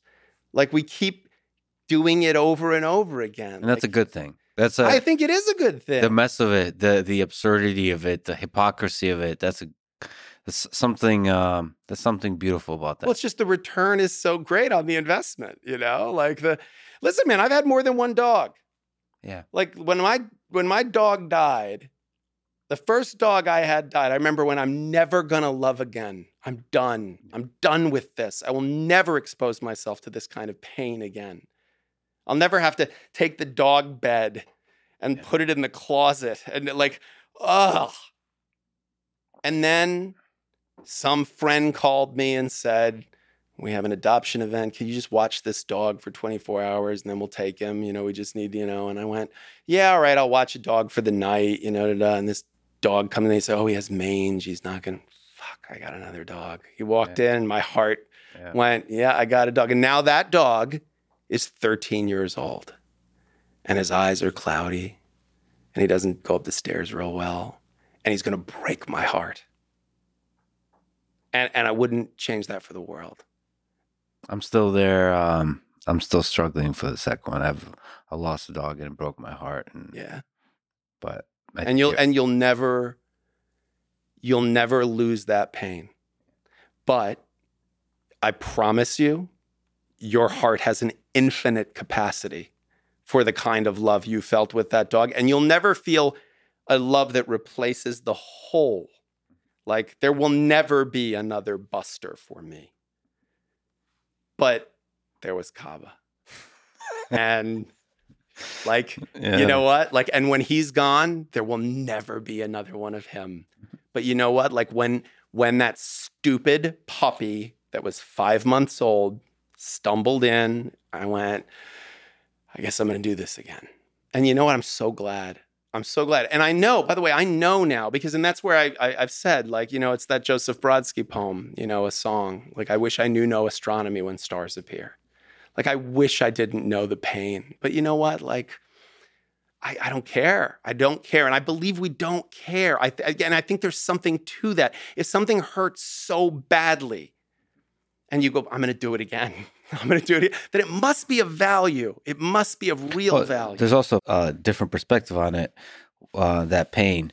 So there's that from Louis, the show of this interaction with an old man with Louis C.K. And he says that because Louis is mourning the loss of, got split up, he got dumped or whatever. And he's mourning the loss of that partner of love. And the old man says that is the best part.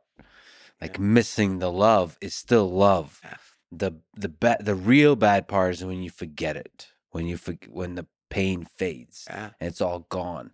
But the pain is actually a kind of celebration of the love you had. Of course. Well, the opposite of love isn't hate. The opposite of love is indifference. Yeah.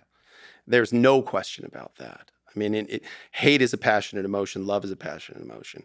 But and there is a school of thought that says that only unfulfilled love can be truly romantic. But I believe that it's what I think I learned from hospice is that I think for me, knowing the impermanence is the thing. It's the key. Yeah, it's finite. Eventually it's going to be over.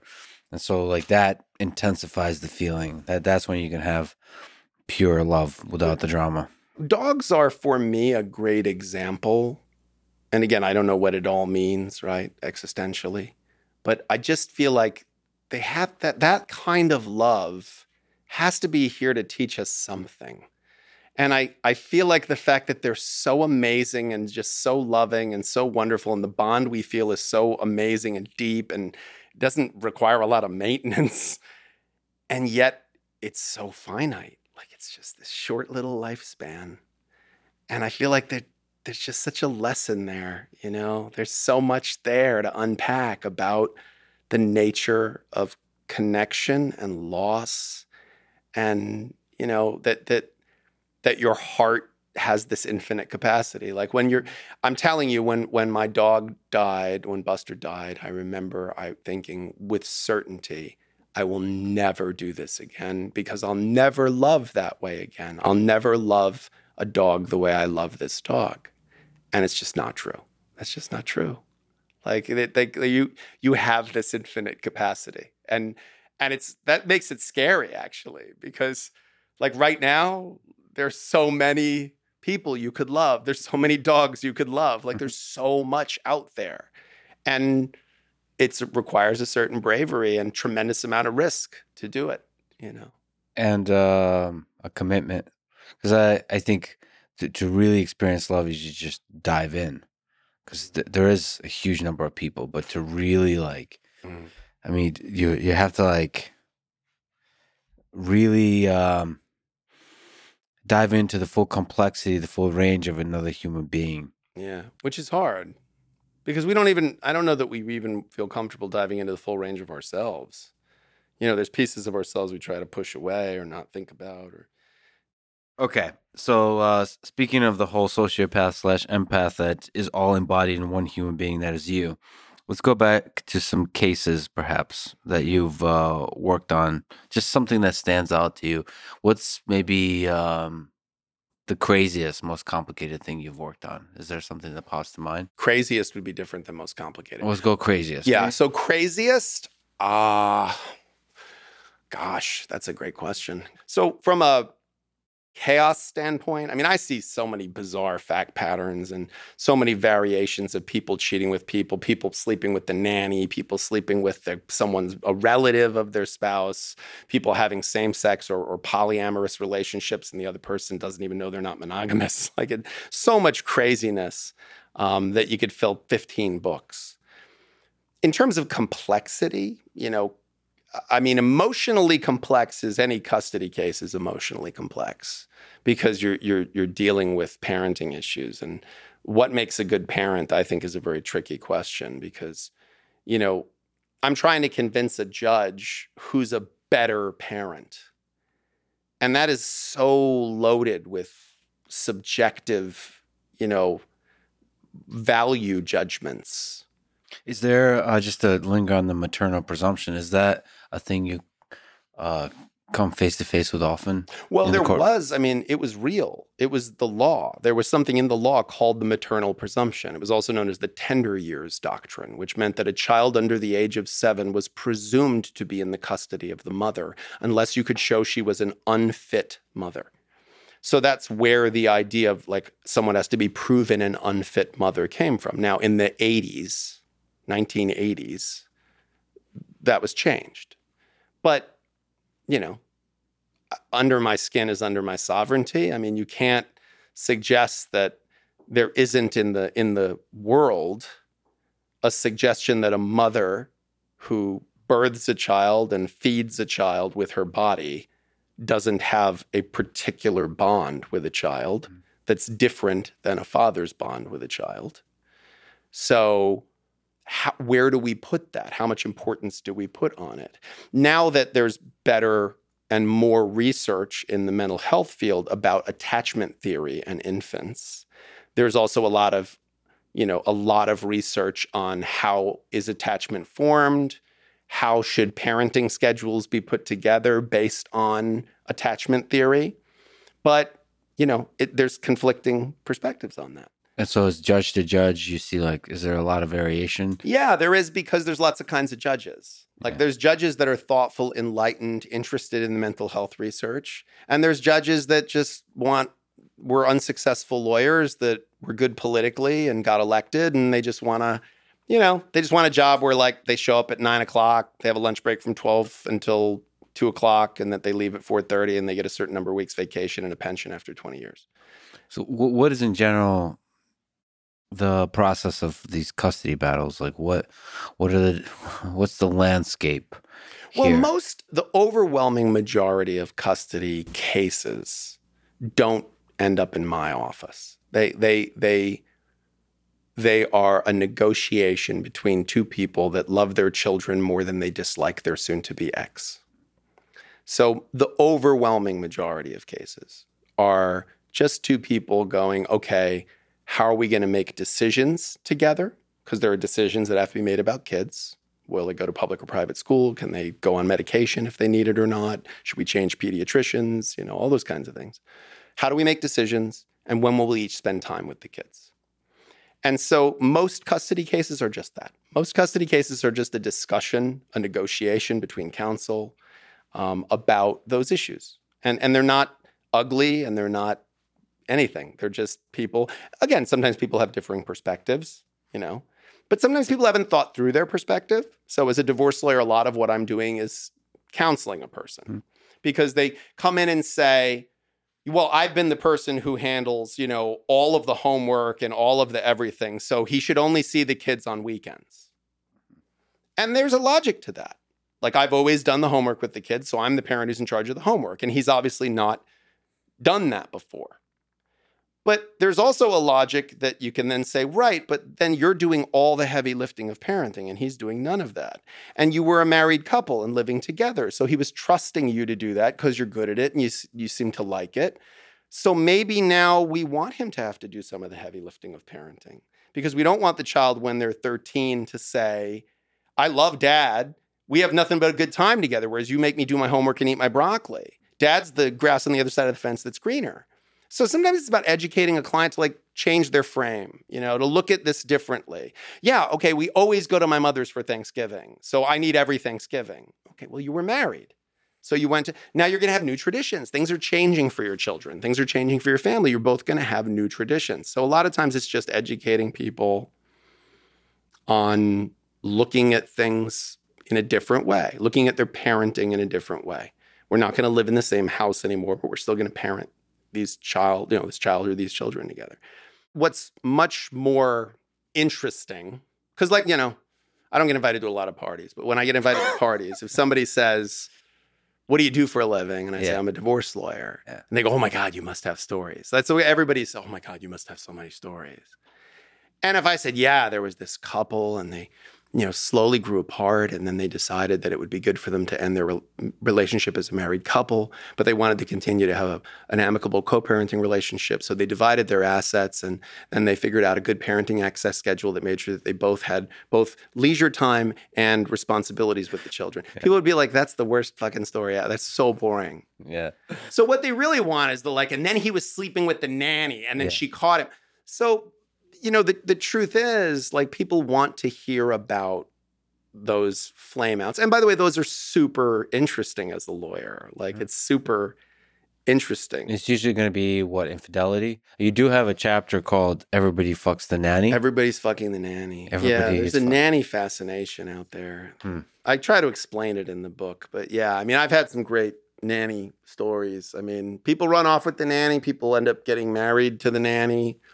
I had one where he convinced her that they should have a threesome with the nanny. They got the nanny drunk. They had a bunch of threesomes with the nanny. And then the nanny and the wife paired up and left him. Oh, nice. And they're still quite happy. That seems like a happy ending to the whole For thing. Everyone but him. But it was his idea. Well, he's really going to have a nanny fascination now. Now he's got to see the nanny who's now the step parent to the kids. And it was his bright idea of let's have a threesome with the nanny. The nanny thing I think is a function of, in many circumstances, is the characteristics of the wife that he remembers fondly and that have been extinguished by the presence of children. So my words of wisdom is not don't get a nanny or make sure you get an ugly nanny. My thought on it is that a woman should remember, even when she's a mother, that she's also a woman who a man, they fell in love with each other. And she should take time to be in touch with the part of herself that is an independent woman, that's interesting and interested. And, there's a lot to be learned from divorced couples because, divorced couples, if you do it right, it's awesome. Mm-hmm. I had a wonderful experience parenting and being divorced, because I divorced when my kids were quite young. My co-parent, my ex-wife is awesome. She's a great mom, nice person. We're good friends. And it was great. I had half the time I had my kids and I could focus on them. And the other half of the time they were with the other person who loves them as much as I do. And I didn't have any of the responsibilities of kids. And I could just have, all of the wonderful fun that you can have when you don't have, the responsibilities that come with full-time caring for children. So what would you say now on the flip positive side? We've been talking about the collapse of things. What about success? What's the secret to a successful romantic relationship? My mom used to say that it's hard to define intelligence, but you could spot stupid a mile away. Yeah. So I'm much better at pointing out where people fall apart, because I spend a lot of time with people who have fallen apart in their relationship. So it's easy to then say, well, just don't do what they do. But I don't know that that's not an oversimplification. So again, I think the answer is connection. I think the answer is affection, presence, mindfulness and presence. I do think in my personal and professional experience that most people want you fully more than they just want you in a disconnected way. So if you were to say to your romantic partner, you can have me for 2 hours where I'm giving you my undivided attention and I'm really joyful to be with you. Or you can have me for 8 hours where I'm sort of half paying attention and I kind of want to be someplace else for part of the time. There's just no choice there. It's so obvious. So I think presence is a big piece. And I think that the you, the me, and the we, I think is important. Because I think in relationships, there's you and there's me, and we meet. And something magical happens, and we become we. And now there's you and there's me and there's we. And then the we gets bigger and bigger and bigger. And isn't it great? Because it's such a nice, warm place. It gets so big. But it gets so big that you get small and me gets small because we. And if any of us dares to ask, well, what about you? What about me? No, the we. What, you don't like the we? You don't want to be with the we? Like, whoa, no, it's not that. But the we only exists because there was you and there was me. Mm-hmm. And I really like you and you really liked me. And so we picked each other out of lots of choices. And now this we is so fucking big. Like it threatens to just consume all of it, And I really think that there's something there we have to look at more honestly. So we should not consume everything, but it at the same time not be small. Well, the we is the you and the me. And if you mix it so much that you and me loses its components, that all that's left is we, like I don't think that that's the way to do it. I just think the world pulls us in that direction. Like we get told culturally that, well, why aren't you going with this person to that? Why would you do that by yourself? And why? Why? Like anyone knows that there's joy in being away from each other and there's joy being reunited together. So why don't we, speak very honestly about that? It's and I think some of that's our own insecurity. Well, why don't you want to be with me 24 hours a day? Aren't I wonderful? Aren't I delightful? It's like, well, wait, what? Well, but also probably people are either afraid or lazy in developing their individual selves. I mean, it's lonely going out there in the world by yourself. And it's comforting in that little cocoon of we. I mean, it can also be incredibly adventurous going out into the world by yourself and then coming back to the we with a full report. Yeah. Coming back and saying like, oh my God, guess what I saw? Guess what I did? Oh my God, we have to go there together now. Because all I could think about was you. Yeah. While I was there, I was like, oh my God, she would love this. Yeah. Like that's magical. Mm-hmm. That's amazing. Like look what I brought you back. I went and did this and then I got you this present from there. Yeah. Like there's something, and we know this, I always thought it was, like when you watch the old Westerns, or like the hero's leaving, and he's walking away from the cabin because he's going to go fight the gunfight. And she runs up and she goes, please don't go, stay here with me. Yeah. And he like kisses her and then he goes. Yeah. If he goes like, yeah, you're right, I'll just stay here. It's cool. Like I didn't want to deal with that anyway. Like he's not the hero anymore then. Yeah. Yeah, there's deep truth to that. And then probably, like you mentioned, sex. Sex is probably a big part of it. Friendship. That seems to me like a really important one. Depends on how you define friend. Like if being a friend means we have some connection to each other and we have each other's cell phone numbers, okay, then we're friends.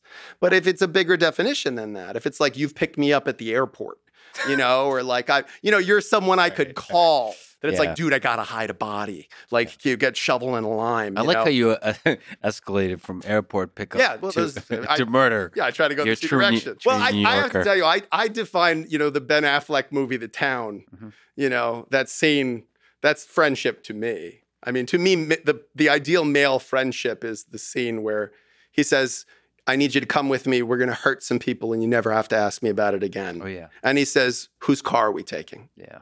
And that's sort of like, to me, that's friendship. Mm-hmm. So it's a high bar, to be like a friend. So when you say like friendship, I think that's the kind of friendship you should ideally have with your romantic partner. If you're getting married, it should be the like, whose car are we taking? Like it should be that it's you and me. To be fair, that bar is reached with me with a lot of people. Yeah. Like if you called me tomorrow and there's a body. But you're a big open heart. But it's true. Like I wonder how many people out there are like that in terms of hiding the body. I mean, my theory on this, because I think I'm like you in that way. I think I'm very sensitive. I feel things really deeply, and I think the world is terrifying when you feel things very deeply. Because there's so much pain, there's so much betrayal, there's so many opportunities to be hurt, And I think when you are that kind of person, you go through like stages. And one of them is that I don't care, I don't feel anything. It doesn't matter, I don't feel anything. I don't feel anything, I won't feel anything. Like you try to convince yourself, I don't feel anything. It's fine, I don't feel anything. And then at some point, like, you do feel all of it. And then it's like, oh my God, the weight of this is I mean, I think it's the whole arc of Pink Floyd, The Wall. It's literally the entire arc of Pink Floyd, The Wall, and the song Stop, where I want to go home, take off this uniform and leave the show. Like when you feel all of it, the army of hammers coming at you, the slings and arrows of outrageous fortune, the 1,000 natural shocks the flesh is heir to. Mm-hmm. When you feel all of that deeply, it's very hard, but it can also be a superpower because I think when you can bring that to a relationship, when you can bring that to a profession like you've done and I've done, then there's something very magical about that. The ability to bring it out in someone, to feel it in yourself, to understand it, is a gift. It's a wonderful, wonderful gift. I'm humbled by what it brought me professionally. And I'd like to think that you and I have both found professions that enable us to use that sensitivity, that empathy in a productive and good way and in a personally fulfilling way. And ideally in a way that does good for other people. You yourself are incredibly successful and high performer. You've dealt with a lot of CEOs and just high performers in all walks of life. What can you say about successful relationships with those kinds of folks? That's a good question. I think... Is it all the same stuff or there's something special when they're busier? Well, I think when you represent high net worth individuals, but also high performing, I would make a distinction between high net worth and high performing. So I've done high net worth divorces where the person's like a trust fund kid. even though they're an adult, but they're what they did to achieve their high net worth status is their great grandfather died. Sure. So that is different than someone who is self-made, who through discipline, focus, entrepreneurship, whatever it might be, that they have found success. And there's also a difference between financial success and fame, because I've represented famous people that actually did not have that much money in the scheme of things or much liquidity.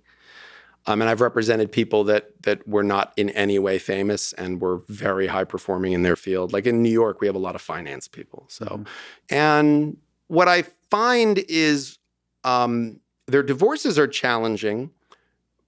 One, on a technical level, because figuring out what they have and how to divide it is tricky. Sure. Yeah. Because when something's moving that quickly, like when your portfolio's movement, affects a market, that's challenging. Jeff Bezos' divorce for a time when it was in its early stages could affect Amazon stock. It did, So that's a real thing. There are businesses that are affected by a divorce. But in terms of being in a relationship with someone who is a high performing person, most of the high performing people I know are creatures of discipline and routine. From Joe Rogan, we've talked about, any of these people, like they have a routine, they have a discipline, they have a focus, they have a way they like to do things, they have a type of coffee they like to drink, they have a way that they like to do. And divorce is a tremendous disruption. I mean, divorce is fundamental things in your life are shifted out of your control. Like your spouse may be the one who has decided you are no longer going to live in that house. You will no longer see your children on these days. So to take that control away from someone is very, very hard. I mean, when someone is a high-performing, high-net-worth person, they are used to being told yes. They are used to being able to buy their way out of a problem. But just like illness, Yep. you can hire the best doctor, but you can't cure cancer because you have a lot of money. Like you can hire the best lawyer, but you can't cure a custody case, and that's, Angelina Jolie and Brad Pitt's seemingly endless custody disputes that have been going on for years now with the best lawyers in California working on them is proof of the fact that you can't just buy a resolution to those things, that you have to go through it just like everyone else. So that lets me ask the question of how much does a divorce usually cost? It's a great question. Average divorce, it's sort of like what I always tell clients in the first consultation is I tell them the most reasonable question a person could ask me sitting in that chair across from me is two. How long is this going to take? And how much is it going to cost? And those are two questions I can't answer. And then the next thing they say is, give me a range, which is a bit like calling your doctor and saying, I have a headache. What is it? Well, I can't tell you. I'd have to do tests. Give me a range. Okay. It's a reaction to the barometric pressure, and it'll be gone in 15 minutes. Or it's a brain aneurysm, and you'll be dead in 5 minutes. There's your range.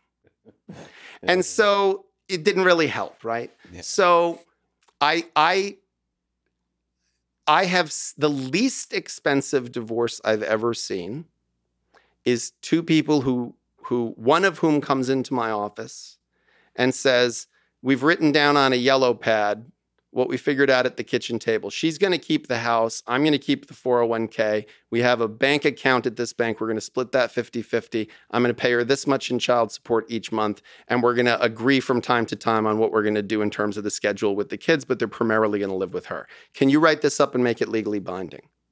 Yes.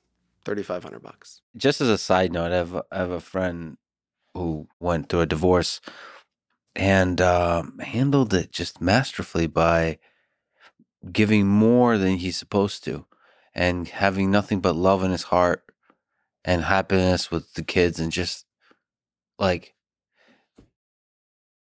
I don't know. That to me is just an inspiration. Like, not like his whole view was like, who cares about money? Like, Well, yeah. and also like he refused, like with every ounce of his being, to have anything but complete love for the other person. Yeah. I've had clients who, with a straight face, will say to me, like, well, I'm not going to quibble over a few $1,000,000.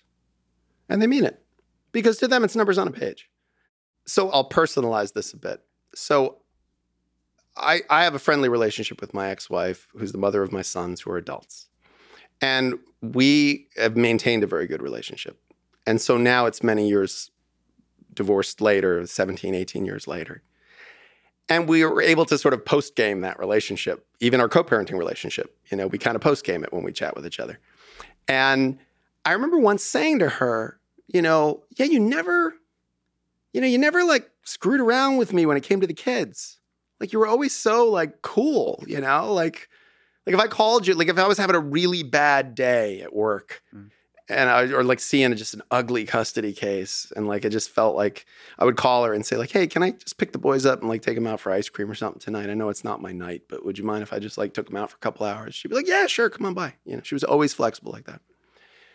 And I said to her, like, what was that, just goodwill? Like, you're just a good person? Or like, what was that about? And she was like, yeah, it was partly that. But she was like, it was partly that, like, you never screwed around with me when it came to money.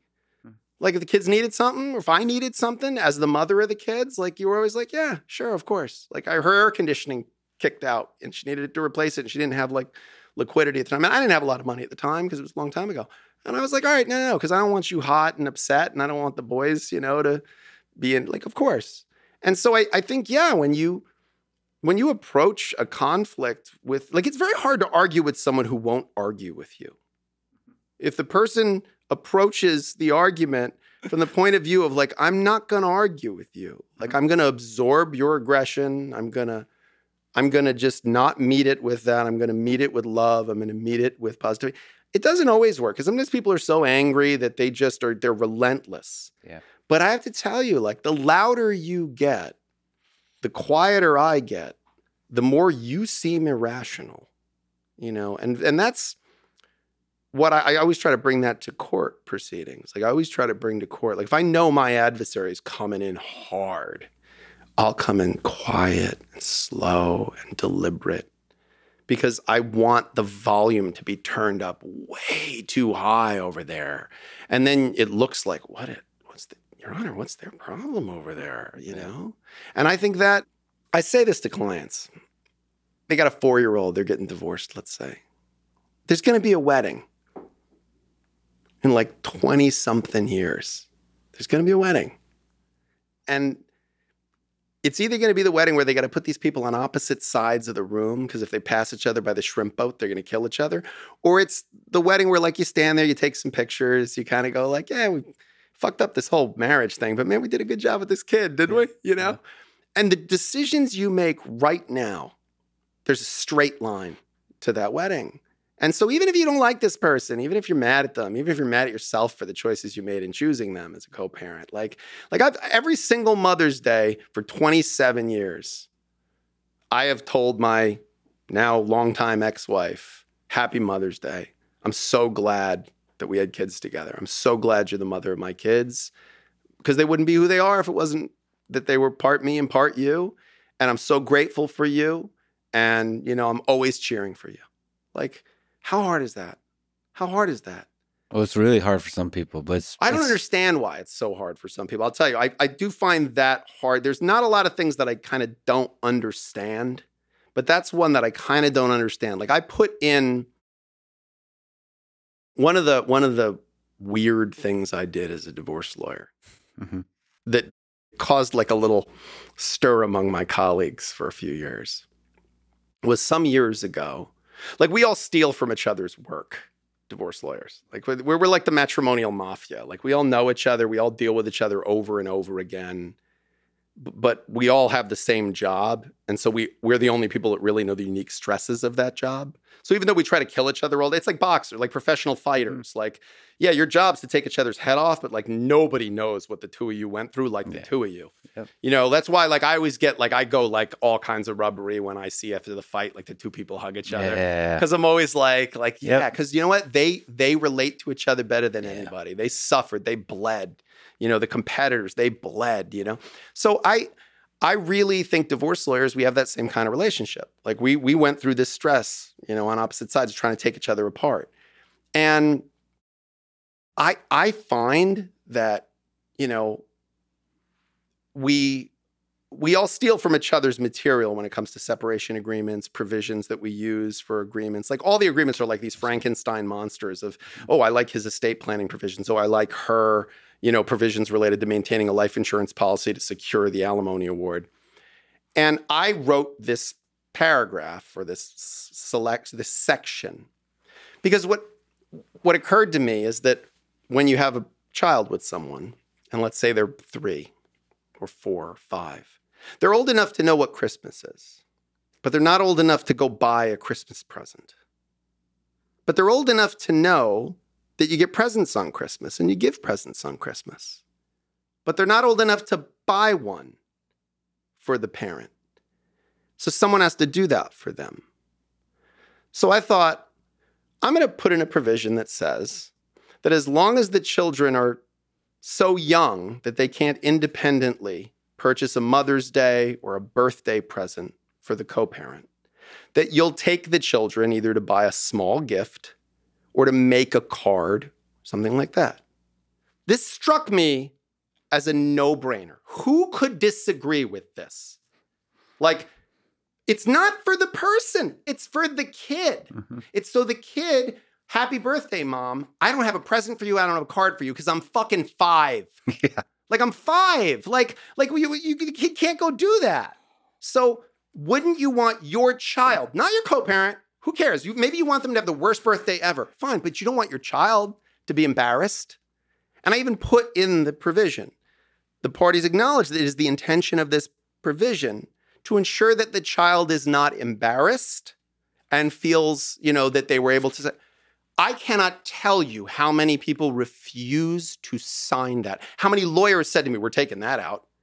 And I went, wait, why?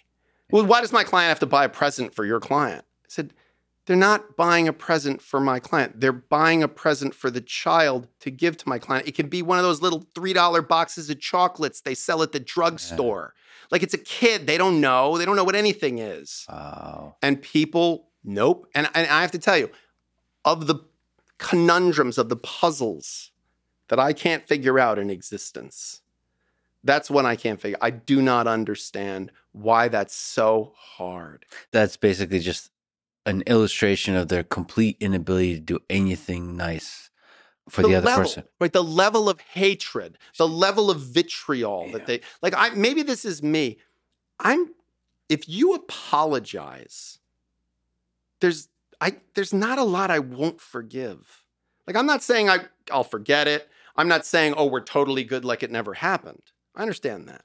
But if someone says what I call a non-bullshit apology, right? Like a bullshit apology is, oh, I'm sorry you got so upset when I did that. Like that's a bullshit apology. You know, I'm sorry that you were offended. That's a bullshit apology. Or I'm sorry for what I did. Because what are we talking about? We might not be talking about the same thing.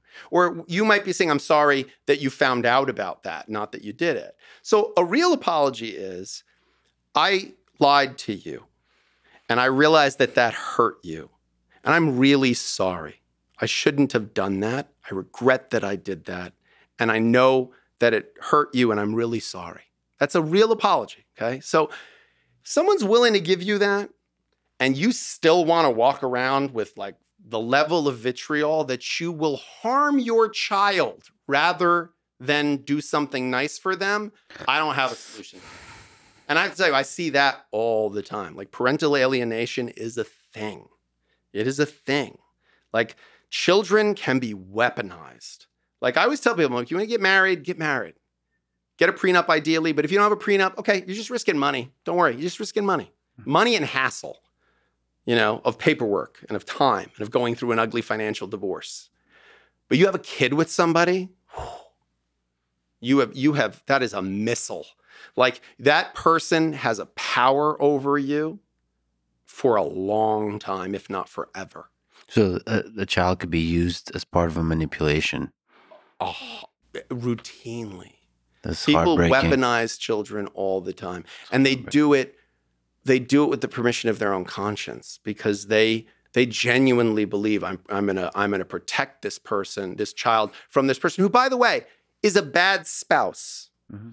But that doesn't mean they were a bad father or a bad mother. You can be bad at being a spouse, but the skill set of a spouse and of a parent, it's not necessarily the same. And I've seen, people alienate children from a parent in such subtle ways, but they're so powerful. And as a lawyer, it doesn't matter what I know, it matters what I can prove. And it's very hard to prove alienation because it's usually a very subtle process. And the example I always give to people is, it's a rare kind of crazy person that will say to a 7-year-old, your dad is a bad person. But this, hello, here, it's your dad.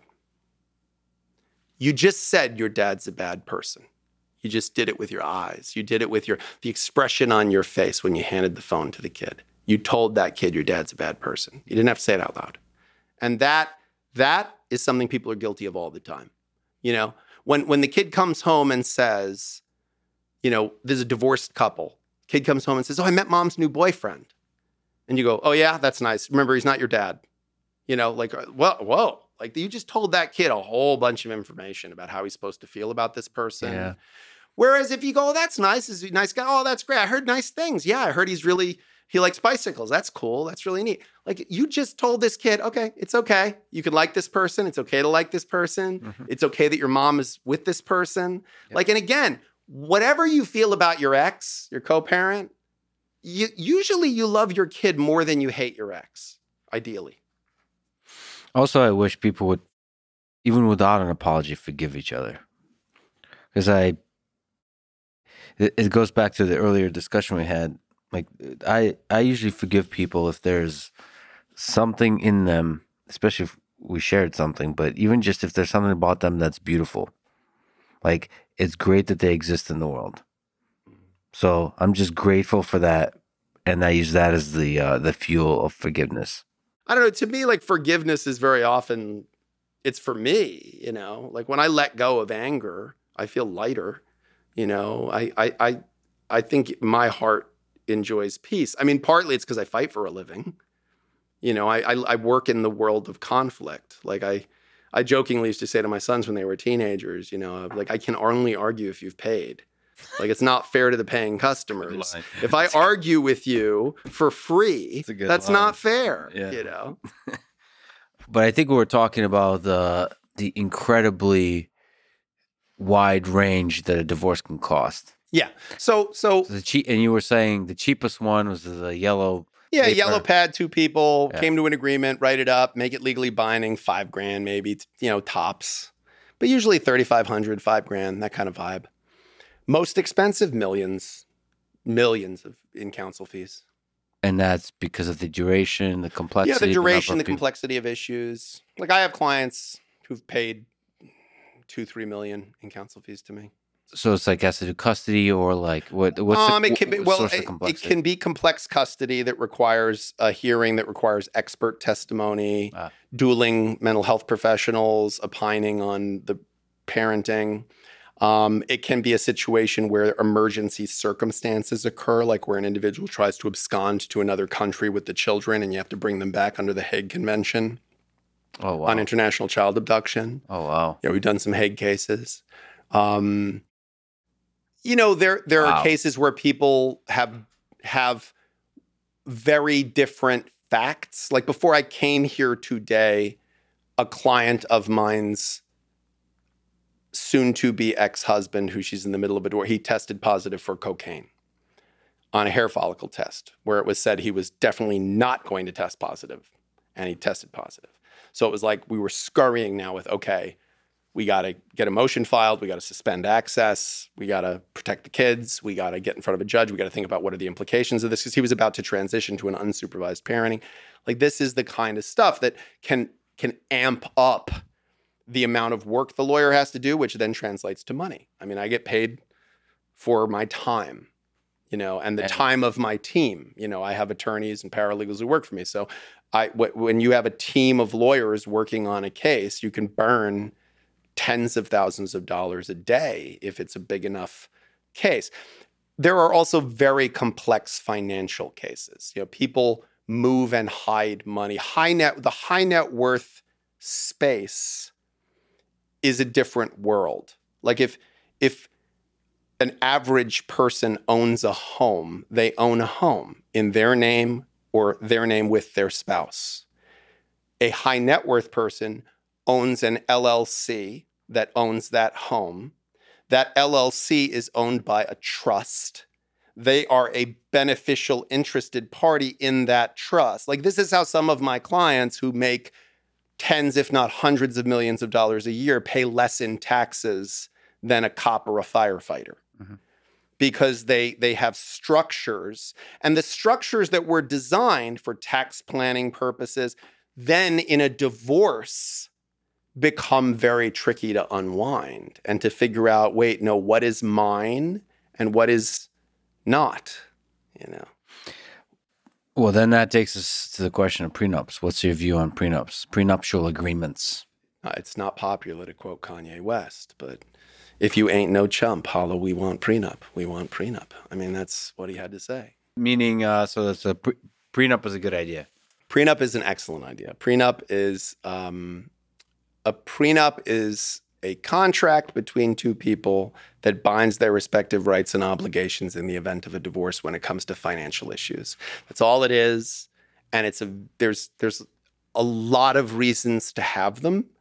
And there really aren't any reasons not to have them other than the fact it requires an uncomfortable conversation. So, there's a few questions here.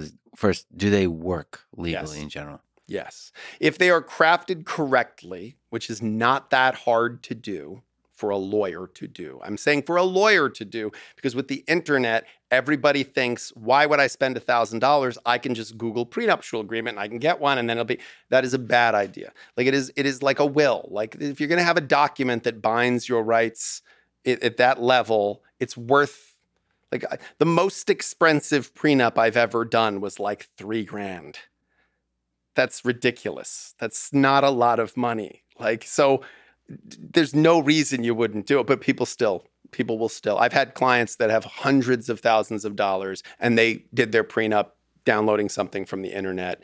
And because of some imperfection, it doesn't have the right, what's called acknowledgement, which is the section where the notary signs. And it has to say that it was duly sworn before this person on this date. And if it doesn't have that, it's invalid. It's not binding. So there are weird technicalities. But yeah, prenups are binding. As long as there's been some minimal asset disclosure, which is easily done in a prenup. And as long as there's not a language deficiency, meaning that the person who is reading it understands English to the level that they understand what they're signing. And if they don't, that at least they've acknowledged in their native language that there is some opportunity for this to be translated for them. Yeah, they're binding. They're presumptively binding. We live, thankfully, in a culture where people are allowed to enter into contracts about money. What are some prenups that you've seen that can be effective, or that people converge towards in terms of what does an agreement look like? Because the popular conception is when there's no prenup, both sides get half. And that's generally true, that both sides get half. Equitable distribution, which is what the law is called, it's the law of equitable distribution. It's not called the law of equal distribution for a reason, because it's equitable, not equal. Now, equitable is presumed to be equal, but there are exceptions to that presumption. And that's where lawyers can get into fun and or trouble, depending on how you view it. It's where we make our money. We make our money arguing that the fair result will not be just a 50-50 split. Mm-hmm. And so There's the very generic standard prenup, which is easy. And I call that yours, mine, and ours. Like if it's in your name, it's yours, whether it's an asset or a liability. My name, it's mine. Joint names, we split it 50-50. Simple, clean. And you go in to the marriage now, knowing what the rules are. So if you get a bonus at work and you put it in your sole name, then it's your separate property in the event you divorce. Mm-hmm. You go out and buy a boat, and she doesn't support you buying the boat, but the boat, you got a big loan on this boat. You're responsible for that loan. So I like that because I like people having some control. And I also like people having to have discussions. Well, why are we putting that bonus just in your bank account? Why wouldn't we put it in the joint bank account? We should have that discussion while we're married, not when we're in a divorce lawyer's office 10 years later, because we should be able to talk about those kinds of things. So, what's interesting about prenups is that somehow people think there's something like it takes away from the romance of a marriage. But I've said it before, and I'll say it again, all marriages end. They end in death or divorce. So having life insurance or having a will, it doesn't mean you can't wait to die. It doesn't mean you're looking forward to death. It doesn't mean that you're predicting, your demise sometime imminently. It just means that, you're being realistic and honest. So when you marry, and I don't mean spiritually marrying, having a marriage ceremony, I mean legally marrying, you're making changes to your rights and obligations under law. That's what you're doing. Like marriage, from a legal standpoint, what we mean when we say I got married is a state agency. It's been created by the state. Like this is a legal status that most people who are in it know nothing about. They just did the most legally significant thing they're ever going to do other than dying. And they have no idea what rights and obligations it created in them. And the first time they're going to get an education about it is in my office. That's crazy. When they get divorced. That's crazy. And so prenup is an opportunity to learn something about it at the start. So first of all, whenever someone approaches me about prenups, and that's like 4 or 5 times a week probably, depending on the season. Right before wedding season, we get a lot. When's wedding season? Well, it used to just be the summer. They say when you marry in June, you're a bride all your life. That's from some Rodgers and Hammerstein musical. Now the fall is very big too. People love fall content, fall weddings, pretty, pictures and things. Fall content. Yeah, fall content. It's good on the gram. Fall content. Yeah, all it's right. all for the gram. That's a hashtag. Weddings is for the gram. I have to tell you, weddings is performative, man. See, the problem is though, it's curated. So you say, here's us picking the cake. It's not here's us doing the prenup. You know how many people I've done prenups for that I've watched on their social media or them being interviewed by Andy Cohen on Bravo and saying, well, no, we don't have a prenup. Yeah, you do. Yeah, you do. You do. It's in my office. It's in a folder. Yeah. They have a prenup. No, that's beautiful. But prenups are not published anyplace. They're not filed with a court. They're maintained by the 2 people that signed it and their lawyers. That's it.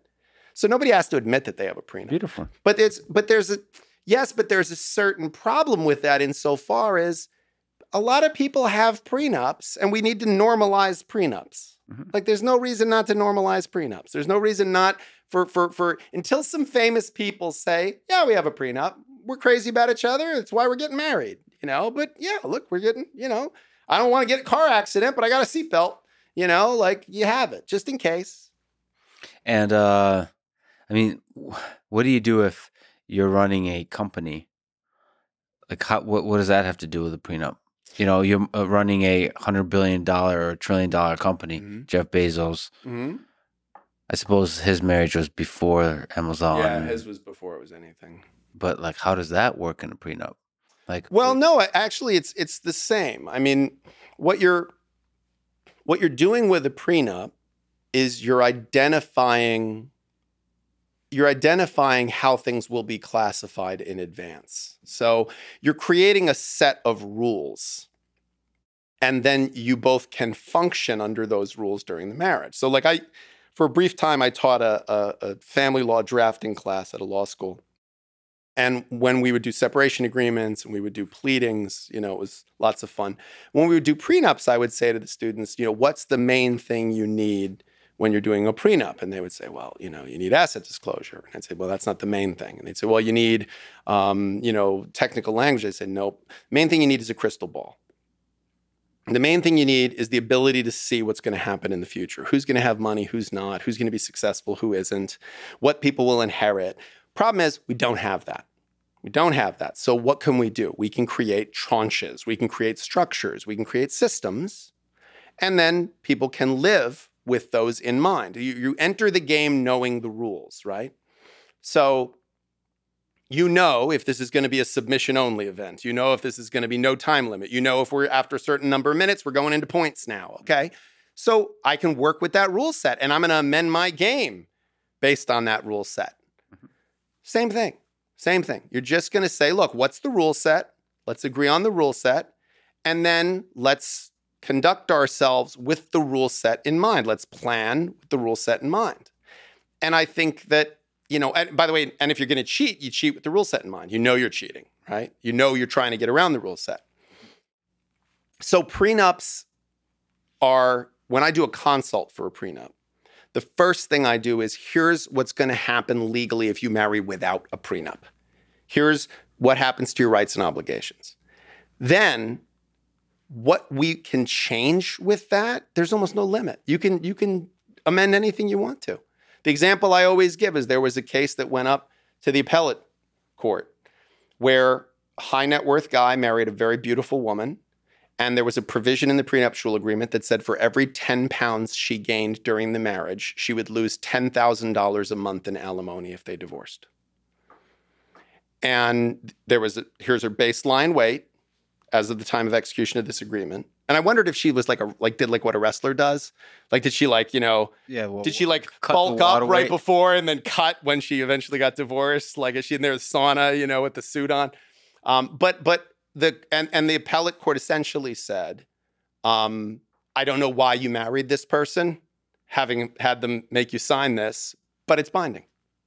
But it's binding. I wish somebody would do a contract like that. Like the rent for this place would be more expensive if I was fatter and cheaper if I was skinnier, and that way I would have to weigh in. Weigh in on it. Motivation, keep, some motivation on you. Yeah, exactly. That kind of prenup is motivating. Well, what's his name? I think Tim Ferriss says that about how he does he said you should make bets with people. It's if you gain this much, I got to give you this amount of money, I think he says that in one of his early books. And try to make it binding somehow, which is tough. Yeah. Well, I think when we create incentives of that kind, that's why there was the no nut November, no shave November, sober, all those. Yeah. It was a competition. When people make a competition of something, they gamify something. It makes it something that people are more likely to stick with. So, I guess a prenup be interesting. The problem is there's also people put in prenups what's called fidelity clauses. Yeah. Fidelity clauses, people still do these. I discourage people from doing them. They're the two things that people put in prenups that I discourage people from putting in prenups, but very often people still put in prenups, even with my caveat, is fidelity clauses and sunset clauses. Mm-hmm. So fidelity clauses is, I'm waiving alimony, I'm waiving this, I'm waiving that, but if you cheat, I get $1 million, or I get this much alimony, or I get this amount.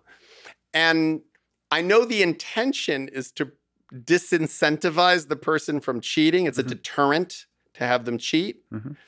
But all it really does is just creates an interesting legal battle for lawyers. How did you prove that they cheated or not? Oh, right. Because what constitutes cheating also. Right.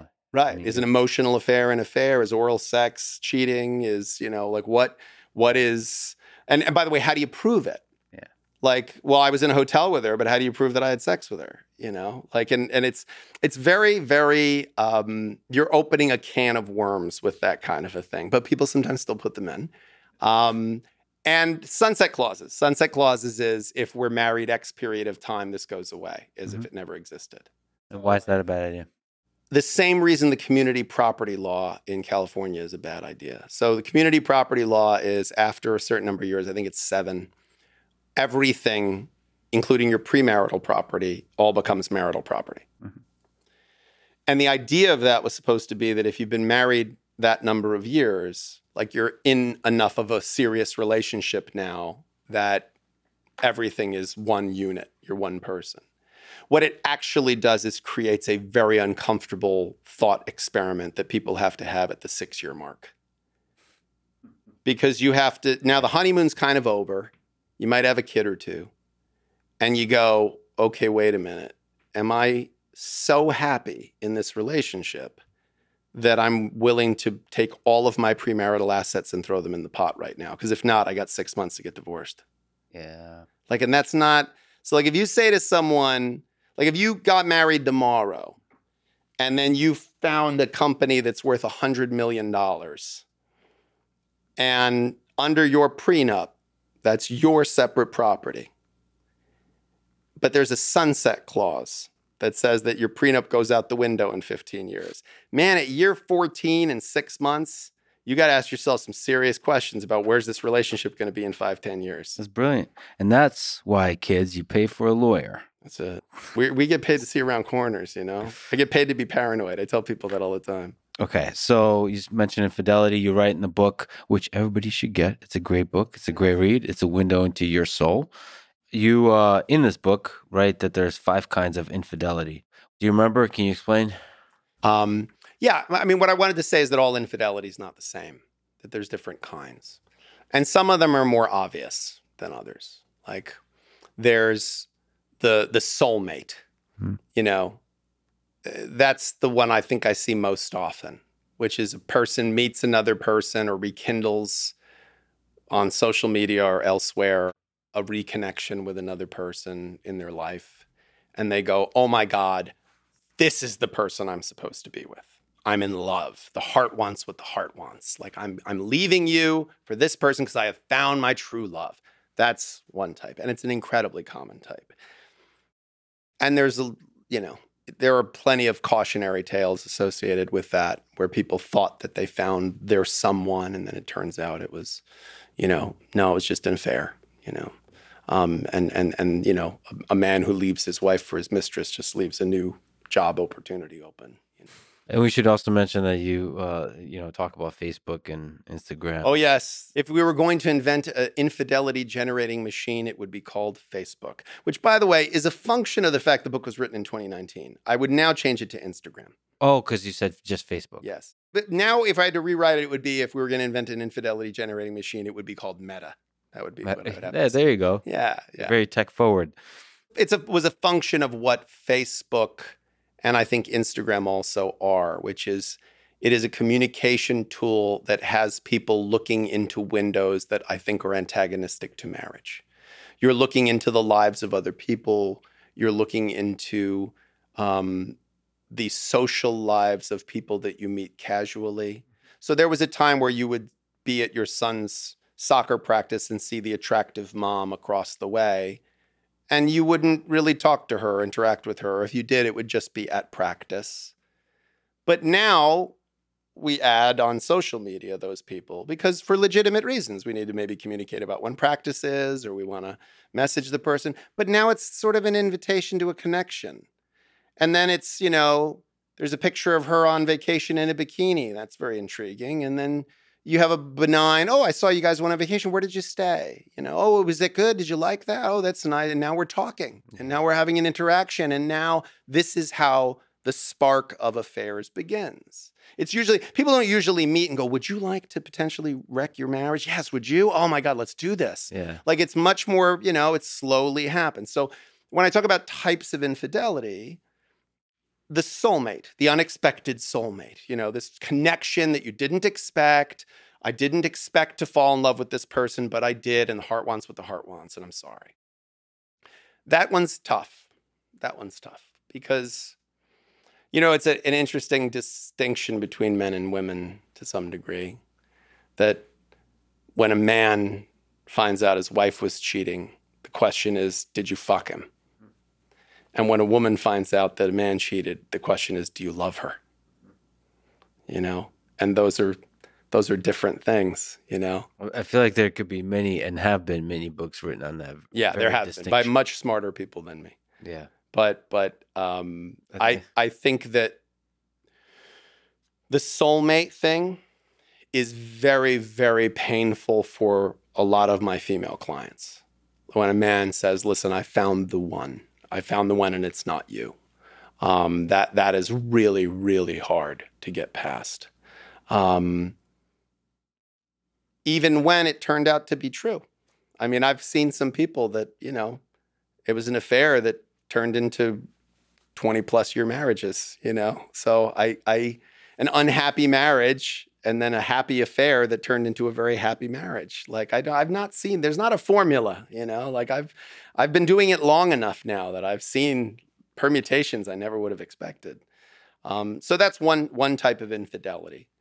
The other is what I call the push out of the closet, which is and that I think happened more often earlier in my career. There have been tremendous strides, I think, in the lesbian and gay community, where, including marriage equality, obviously, where there's a lot of change as to people accepting people as being gay or lesbian.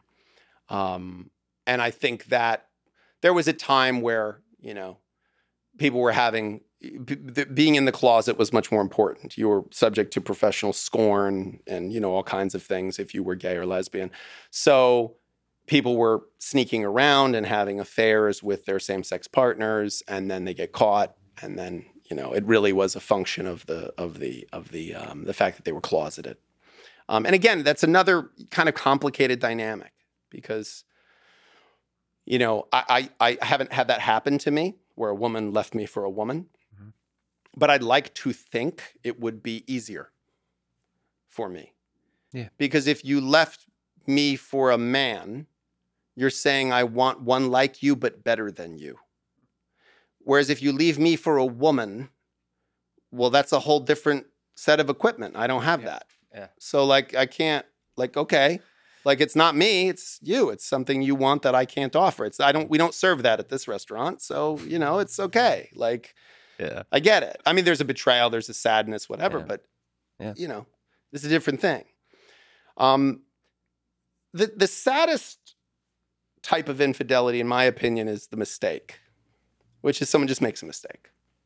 They just, people do dumb shit when it comes to sex. People just, in a moment, they follow temptation, their impulse control is poor, and they do something that doesn't reflect their morality or doesn't reflect the depth of their feelings. If you spend enough time in a room with people who've cheated in a relationship and are speaking candidly to you about it because you're their lawyer, they'll say to you very openly, no, I really love my wife. I really love my wife. I don't know, I was just an idiot. I saw this bright, shiny object and I went for it. I really wanted to sleep with that woman. I wanted to fuck her. I love my wife. I make love to my wife. I love my wife, but I just want to sleep with this one, and we created a culture where one of those eradicates the other. That's a whole nother discussion or is there ethical non-monogamy? Is marriage about who I have sex with, or is marriage a different kind of a partnership? Is it a pair bond that's about building a life together? And where does monogamy fit into that? And people like Esther Perel, and those are people who are making very intelligent discussions about that. Yeah, that's a complicated one. Just to actually just linger on that, how often have people with open marriages have been in your office? Well, and this is one of those, from a research perspective, this would be flawed because I see they're in my office because their marriage is falling apart. Yeah. So there may be lots of people having open relationships that don't end up in a divorce lawyer's office, so I'd never meet them. Yeah. But I meet a lot of people that was the Hail Mary pass.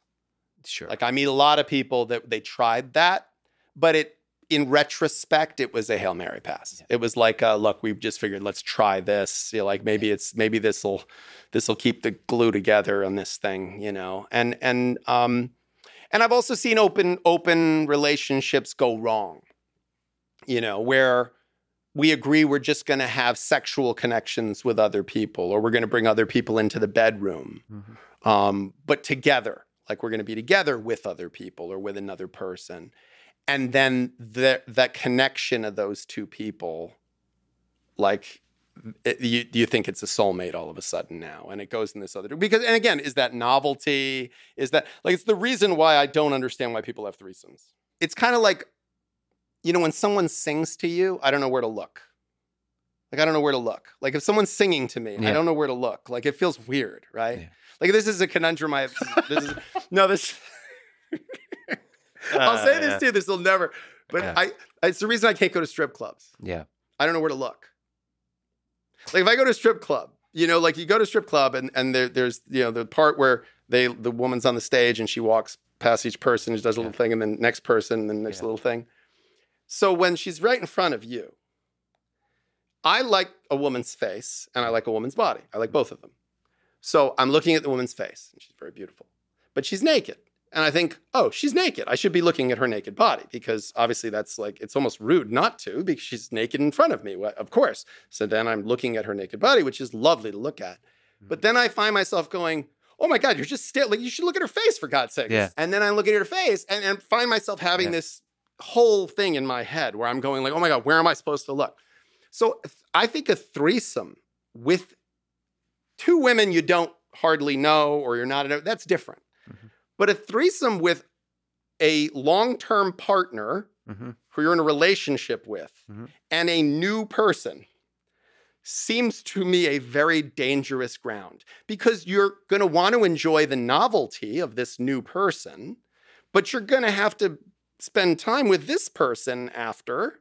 So how much attention do you spend to the new novel, exciting thing without creating the impression that you're not interested in this because you're my favorite person, but this is fun, so I want to just try this for a few, but then also I don't want to forget about that. Like it just seems tricky. That analogy, by the way, is brilliant. And also, I guess it's tricky because the consequences of mistakes are quite high because you're going to have to talk about it. Right, and there's an easy way to misinterpret the data, right? Like, so if I really like sleeping with my partner, but I get one chance to sleep with this other person, like, well, of course I should indulge in that because I can do this anytime. Like, but this person, my partner, might interpret that as, oh, so you're more interested in her than me because that voice in my partner that would be, insecure might hear that, so I just, why would you open yourself up to that level of chaos? You seem to love chess in the courtrooms. It's a kind of intimate human chess of sorts. Yeah, no, that's too high risk. How do we get on threesomes? Oh, open marriages. Well, how do we get on threesomes? I don't know. I always wonder how people get on threesomes. I figure if one is fun, two must be better. If two is better, three must be better. I think we the way that this becomes an issue is, why would you have a non-monogamous relationship? What is it about your sex life with this person that's not satisfying? And I think that is the question that's harder to ask yourself and to try to answer with your partner. I mean, you've said that this idea of soulmates is great for your business, but so like a human being in a partnership can't be everything. Is that true? I think it's unrealistic. It's a true romance, right? Mm-hmm. The document that we keep referencing here. I think it's wonderful that we do because sometimes now people don't get that reference anymore. Like I talk to people when I try to teach negotiation to young lawyers who come work for me, I tell them to watch the Gary Oldman scene where he offers them the Chinese food. Yeah. Why is that scene the one that really... Because it's the best negotiating lesson I've ever heard in my life. Where he comes in, just for the record. Yeah. Gary Oldman plays a pimp. Yes. And he owns, his girl is Patricia Arquette, right? And Christian Slater's character, the protagonist, is coming in to tell Gary Oldman that he no longer owns this girl, Alabama is her name. Alabama is going to be with him now. And Gary Oldman is a amazing performance. Mm-hmm. And he's sitting in a living room with a shotgun next to him, with armed guys around him, watching television and eating Chinese food. And he's got Chinese food laid out in front of him. And Christian Slater comes in and he says, I need to talk to you about Alabama. And Gary Oldman says, do you want some Chinese food?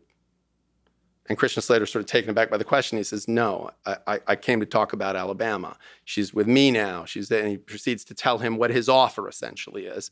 And Gary Oldman says, you know, you fucked up, right?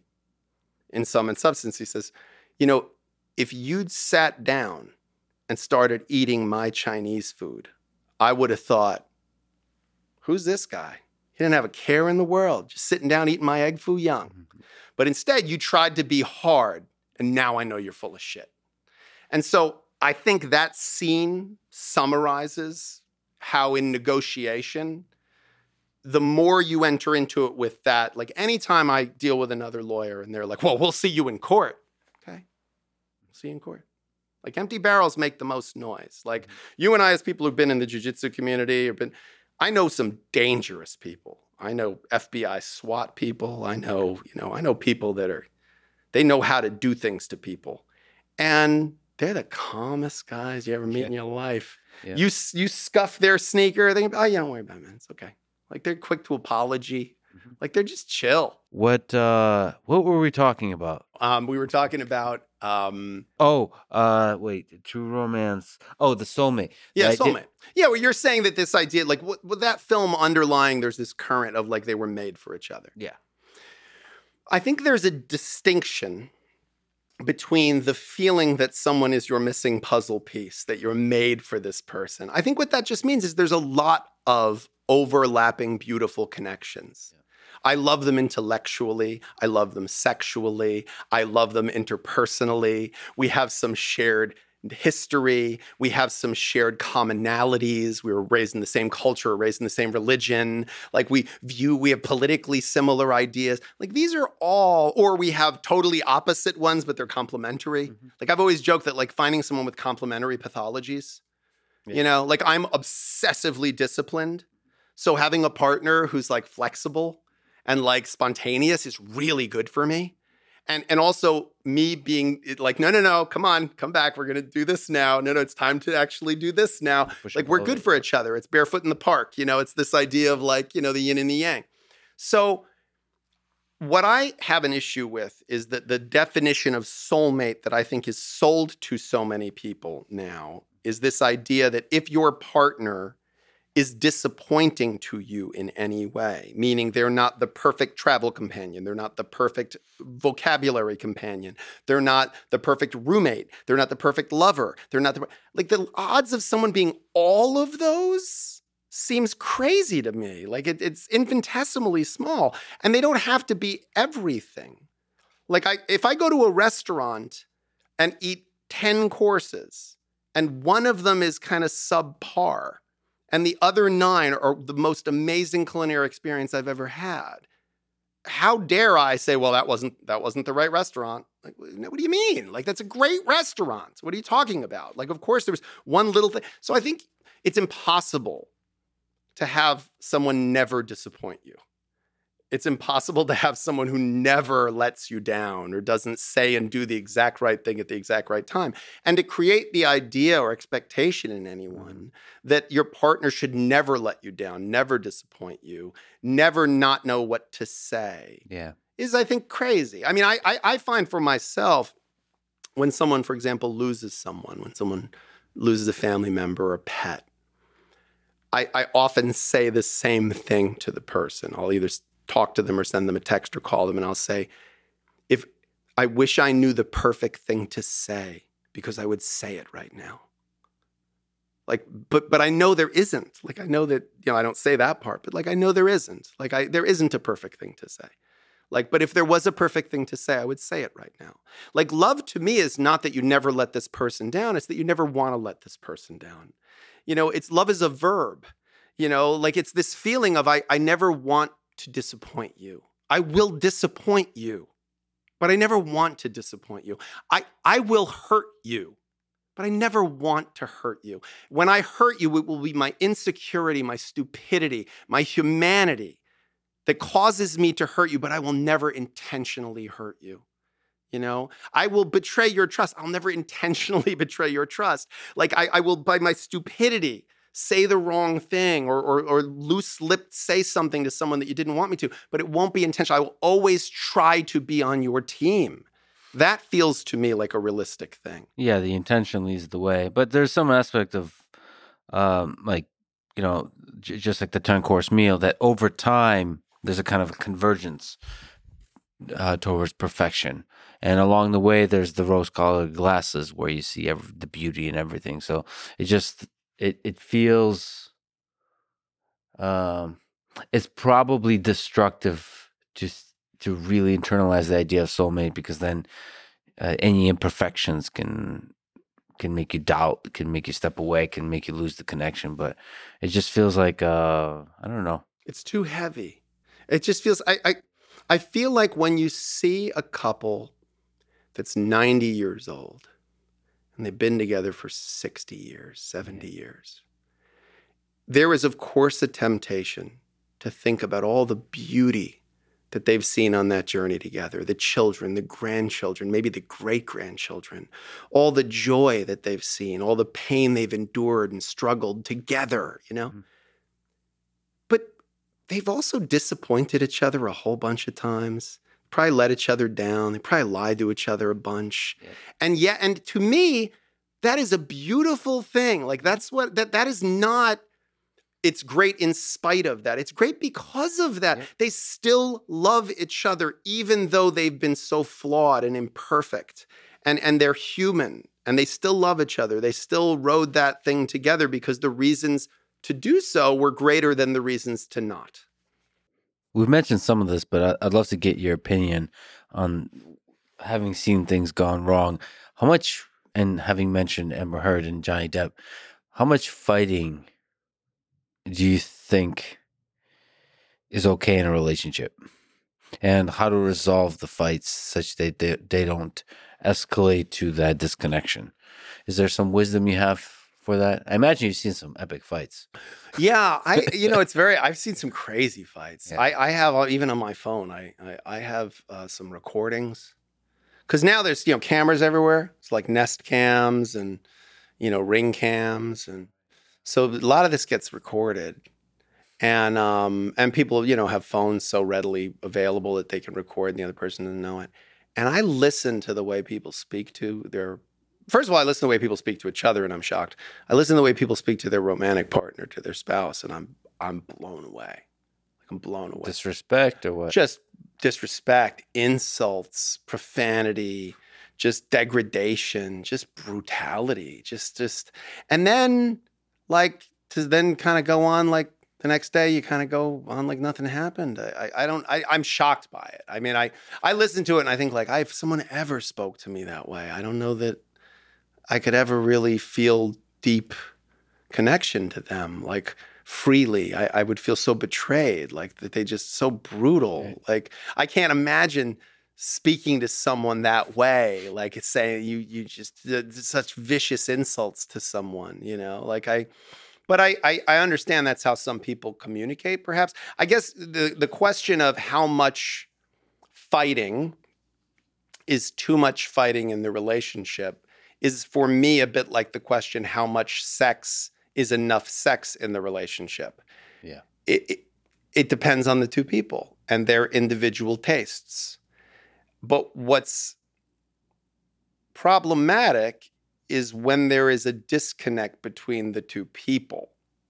Sure. Like, so if, there's I think it's Annie Hall. It's one of the Woody Allen films where Diane Keaton and Woody Allen are both talking to their respective therapists about the relationship, but it's like a split screen. Yeah. And she says, we have sex all the time. We have sex like once a week. Yeah. And he goes, we never have sex. We have sex like once a week. Yeah. And, it's funny because it's true. It really is this, they both know the same data, but they're interpreting that data set completely differently. And I think, the question you have to start asking is, like, what is, Steve Harvey actually once said something funny to me. He said that success is not where you are. Success is where you are in relation to where you started. Yeah. He says, because if success is where you are, Oprah's got us all beat. Yeah. Or maybe Elon's got us all beat. Yeah. I don't know. But if it's where you are versus where you started. Because there's a lot of people that started on second and, started on third act like they hit a double. Like, well, I was given 10 million, but then I turned it into 100 million. Well, the first million's the hardest. So, come on. But I think the question of like, how much sex were we having at the beginning of the relationship, that might be the wrong gauge. Because that's like we couldn't keep our hands off each other and it's novelty. But like how much sex we're having post-children versus before the children, that might be worth looking at. Like how do we compare it? Like am I overweight compared to what? When I was 20 and running marathons or most 50-year-old men? I don't know. I gotta, like, what do you compare it to? So I think fighting, there are some people that I think they enjoy fighting. Like they enjoy argument. I know people that enjoy political debate. I don't particularly enjoy political debate. Not that I'm not very interested in political concepts, economic concepts. I argue for a living. So in my free time, I don't find argument that enjoyable. When it's intense, I find discussion more interesting. That's so interesting that you just keep the battle to that particular, to your main profession, and everywhere else you want peace. Well, did you ever, Bobcat Goldthwait, the comedian, very, very funny. And he had a whole second chapter as like a director and a writer. But he has this, I saw an interview with him once where he said, he says, like, I'm a comedian. I've been a comedian a long time. People always come up to me and they're like, oh, you're a comedian. Do you want to hear a joke? Yeah. He's like, and all I can think is, oh, yeah, that'd be a real fucking treat. Yeah. Like, I haven't heard jokes all day, all night for years. That would be a real special occasion. Yes. Yeah. Like, I get it, Yeah. And I mean, a sadder story. I've been reading quite a bit about Robin Williams, and his wife would talk about how quiet and introspective and thoughtful and intellectual he was, and not really that humorous in his private life. But that may be a function of, that it is enjoyable to be the other thing. Yeah. One of the things I've always thought was very funny in relationships, my own relationships, is most women I know who have a husband who doesn't wear a suit every day for a living. When their husband gets dressed up, like they're going to a wedding or something, they get like, oh my God, look at him, and I wear a suit every day, On the weekends, I don't. I wear like jeans and a black T-shirt. But the rest of the time, I wear a suit. And I remember, I think this has been true in every relationship I've been in since I was a lawyer, including my ex-wife. It was always like if I had on jeans and I wasn't shaven, it was like, look at you. Like, it's like, are you kidding me? Like I'm like, really? Yeah. Like, whereas the suit, they wouldn't even notice. Wouldn't even notice the suit. Sometimes the other thing. Well, that's what it is. It's the novelty of the other thing. So I think that if you're Robin Williams and you're like being shot out of a cannon in terms of your performative style and your energy and explosive, being quiet must be very refreshing. Like I imagine, incredibly intelligent people must love just watching stupid humor or having a dumb. It's why some of the smartest people I know like really dumb shit, It's why like Rick and Morty, I think, is brilliant because it's both smart and dumb. Yeah. It's a perfect combination. It really is. Yeah. I think it's possibly the perfect show.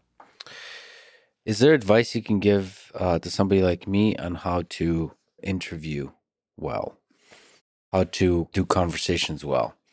Do you think there's something transferable from the courtroom to this setting with complicated people? Yeah, I think so. I think what can be learned about interviewing is the distillation, like what is most important. When I hear a story that I have to present to a judge, the totality of someone's parenting, the good of their parenting, the bad of their parenting, the good of the other parent, the bad of the other parent, I have to sort of boil down what are the best examples, because I can't lay it all out. And then what greater principle do they speak to? The best jiu-jitsu teacher that I think I've had is Paul Schreiner. And Paul doesn't just teach you techniques. He's teaching you ways of thinking about concepts in jiu-jitsu, and then here are some techniques that illustrate that. John Danaher, from what I can see, does a lot of that as well. I think they're like soulmates in the jiu-jitsu world. Yeah. And then there's that element that you spoke to, which is maybe considering the other side. Well, kind always. of like devil's always, advocate kind of thing. Yeah, I mean, straw man, steel man stuff. You do a lot of that, and I think all the best interviewers do. But yeah, I think it's really, really important to think about I have to know the other side's case much better than my own. I have to know what are their defenses, what are their strengths. I have to map out a strategy that keeps those in mind.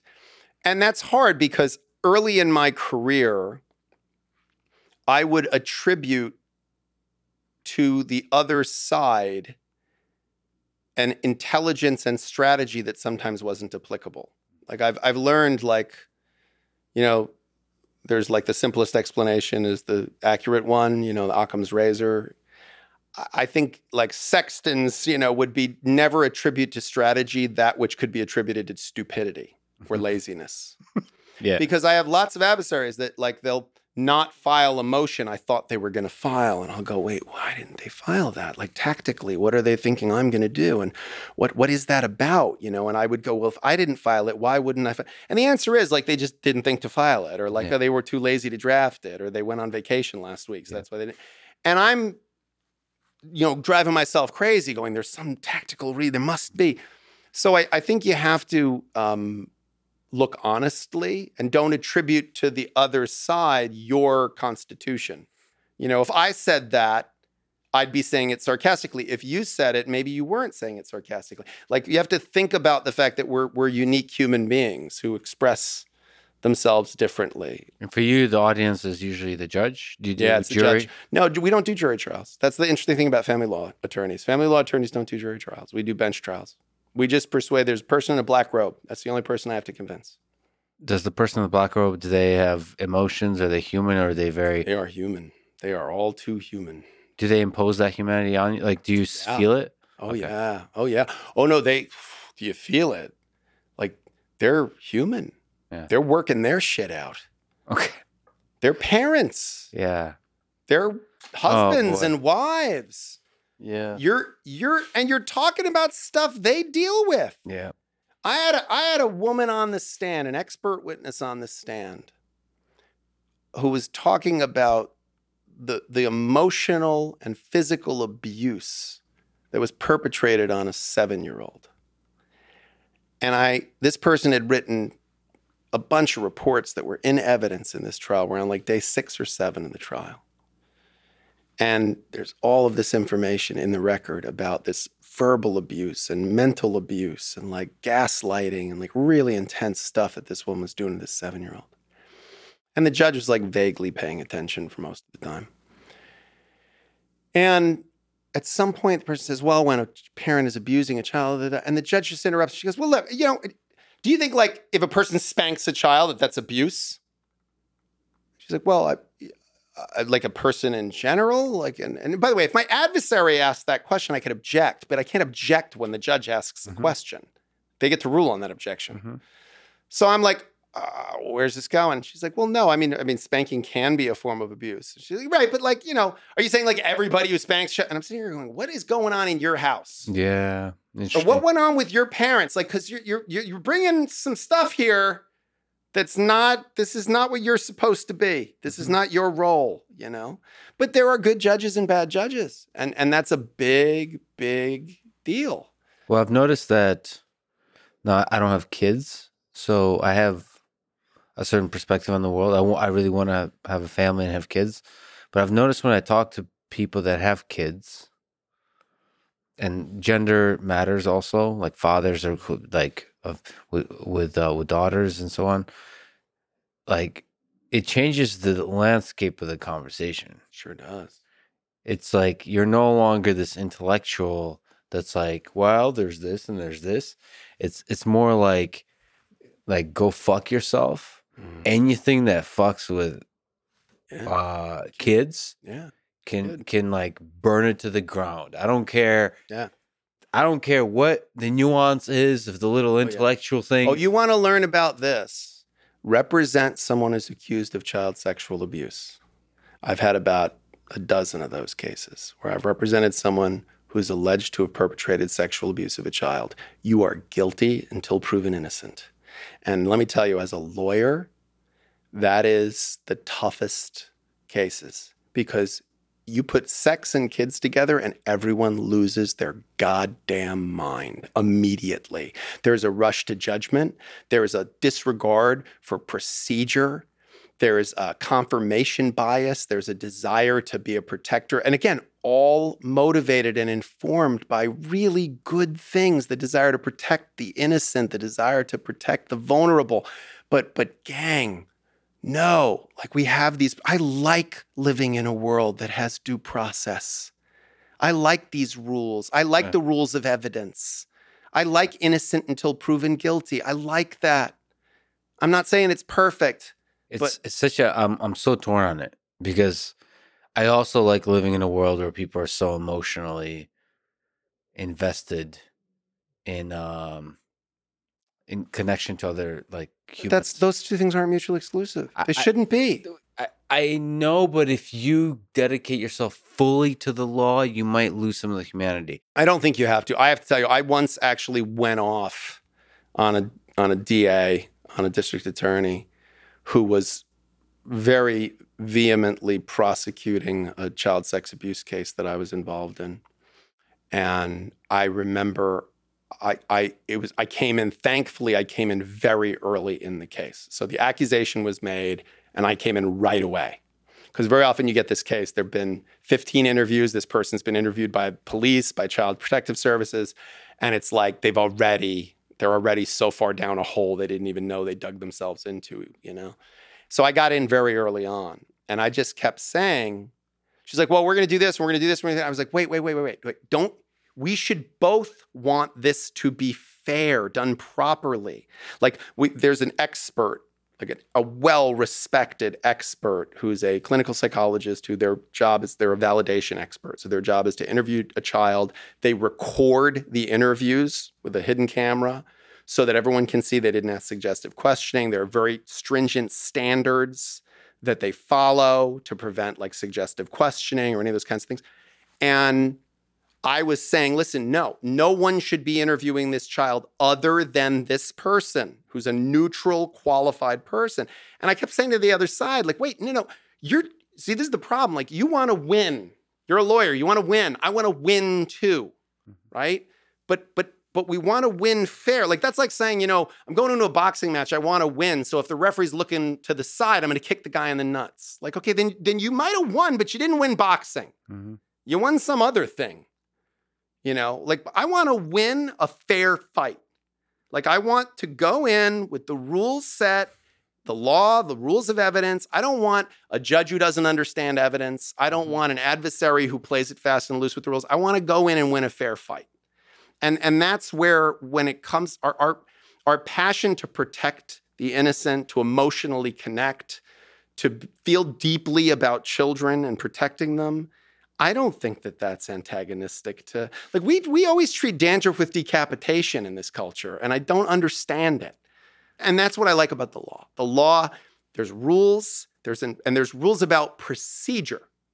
And so that's our job, is to bring out the truth using the rules and the procedure. And I love that job. But still, there's a human being in the judge, right? That's the problem. It seems like a really hard job. Because you have to be paying attention to the whole thing. You have to pay attention to the whole thing. And everyone is trying to persuade you and lie to you. Yeah. And everyone can keep their shit together in a court appearance most of the time. Yeah. Like, it takes a rare kind of crazy to blow up in a courtroom. So most of the time, everybody looks really put together. And like, yeah, you got to have an amazing bullshit detector. I'm not saying they don't have a really hard job. They have a really hard job. They have a way harder job than I have. What's their source of ground truth? Like, how do they sharpen the radar for bullshit? I think that they're assessing credibility, which is what you call it in the law, is something that, I think you're supposed to develop it on the job. Do you have the data of who was lying in the end or not? No, not really. Not really. I mean, you can try to demonstrate a lot. What I always tell clients, and this is the art of advocacy, right, is I want to use examples of misrepresentations to show that this person's a liar. Like I'm trying to extrapolate from the small, the large. Mm-hmm. Like I'm trying to say, here's 3 times he lied, therefore he's a liar. When in fact, we know human beings don't really work that way. But I've seen people submarine just torpedo their entire case because they lied about some dumb shit, some dumb little thing.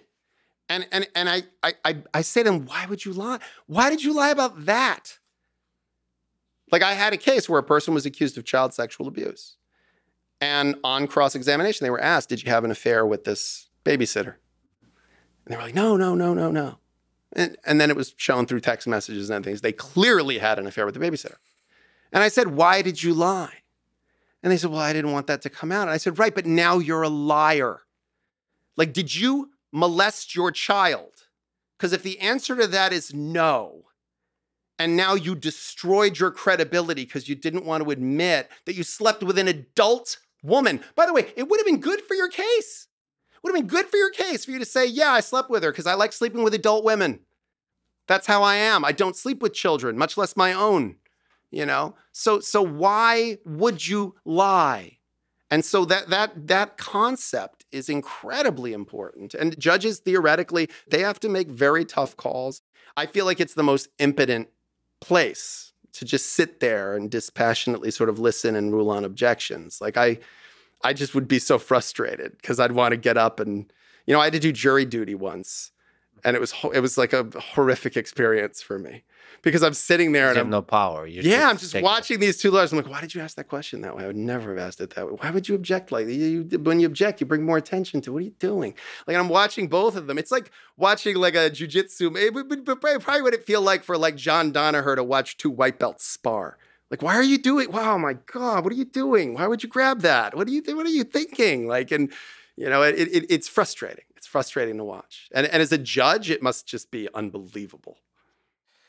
So divorce lawyers sometimes get a bad rap. Is there a reason for this? I mean, no one's ever happy to be spending time with a divorce lawyer. Like if you have a criminal lawyer, they're defending you against the maelstrom of injustice and false allegations. They're protecting your freedom. And maybe you're acquitted and then you're like, oh, that person saved me, You buy a house, that lawyer helps you get the house, you're happy about that, sign the paperwork. You do a will, like they make you feel secure. Like at best, I'm a representative of a chapter in someone's life that was very unpleasant.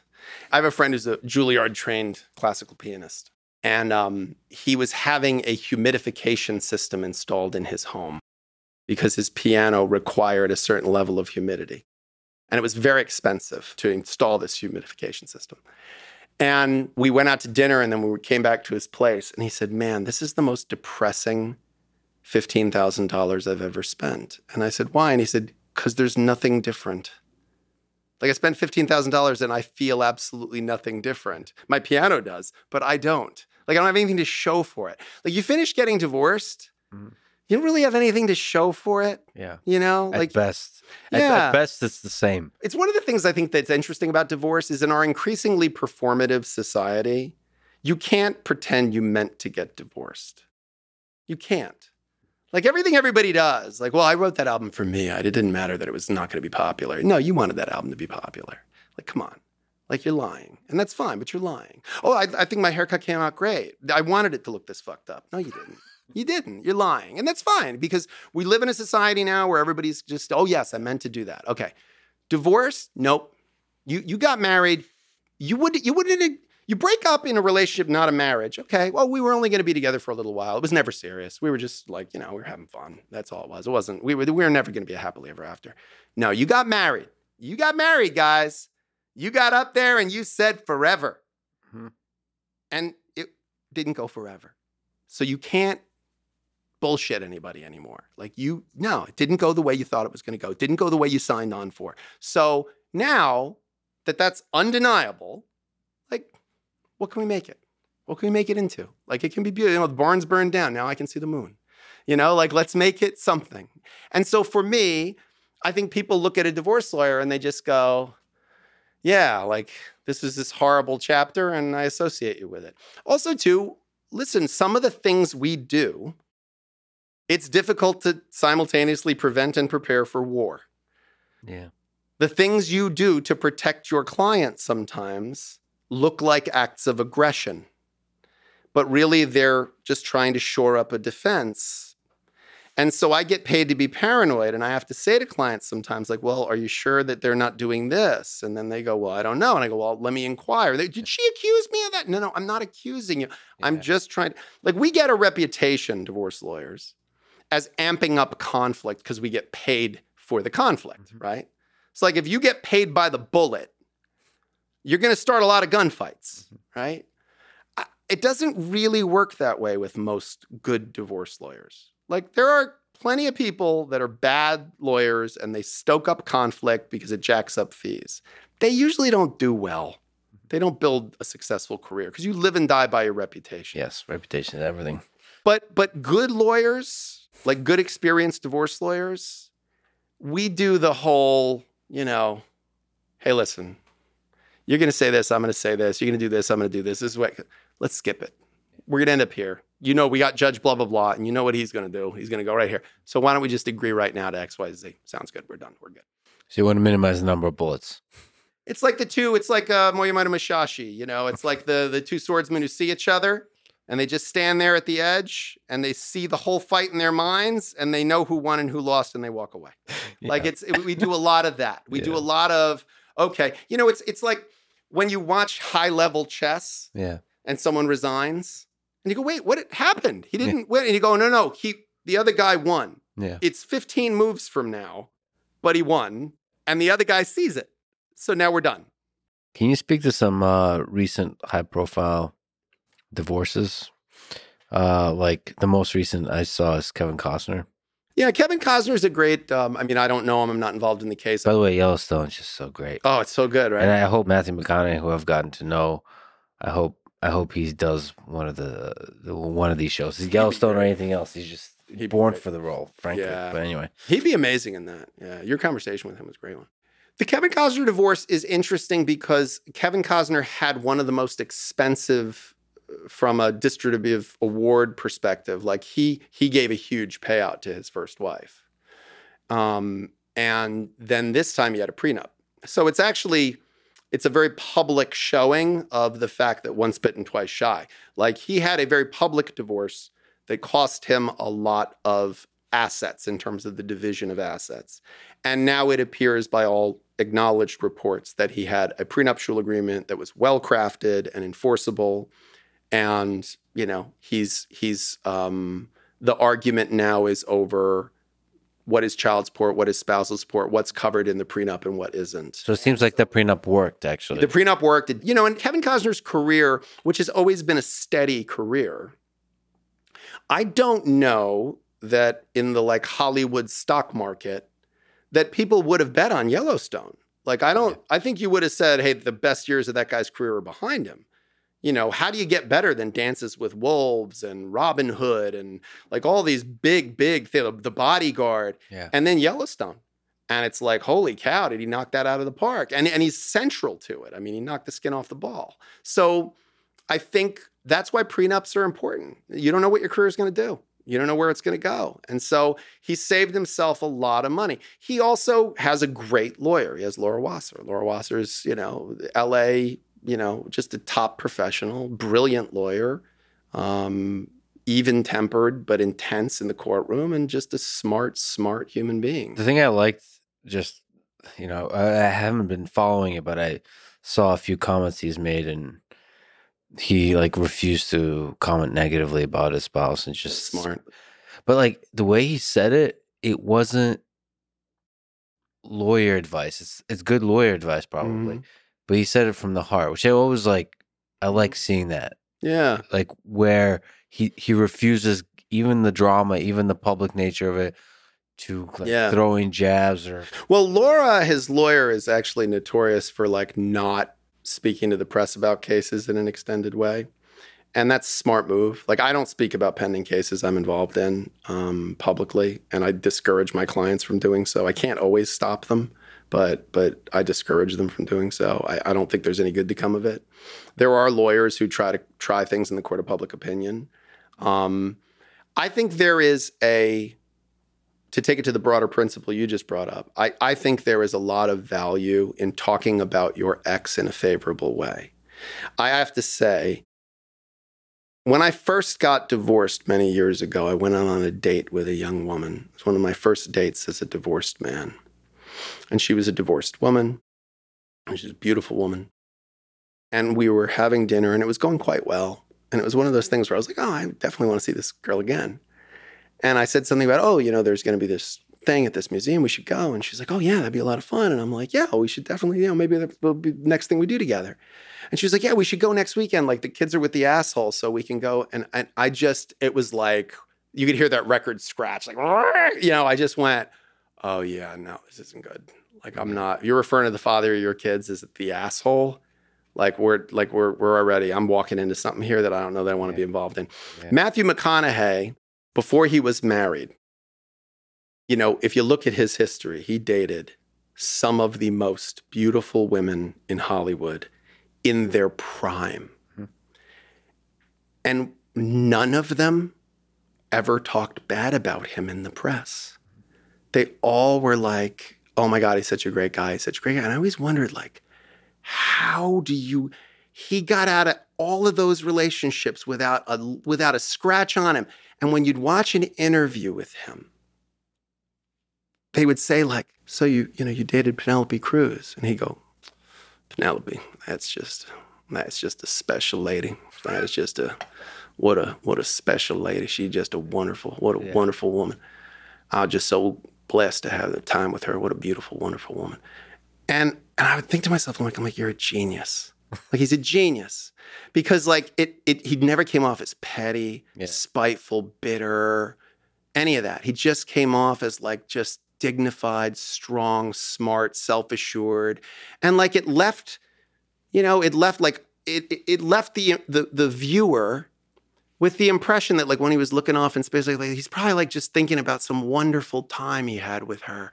And you think to yourself, God, that guy, he just became cooler and cooler. Yeah. Whereas if he got into the whole, oh yeah, that was ugly, and then this happened, and nobody wants to hear it. It's awful. The funny thing about him, just having interacted with him a bunch, I don't think he's in the Rogan school of thought. I think that I don't see him ever having a fight.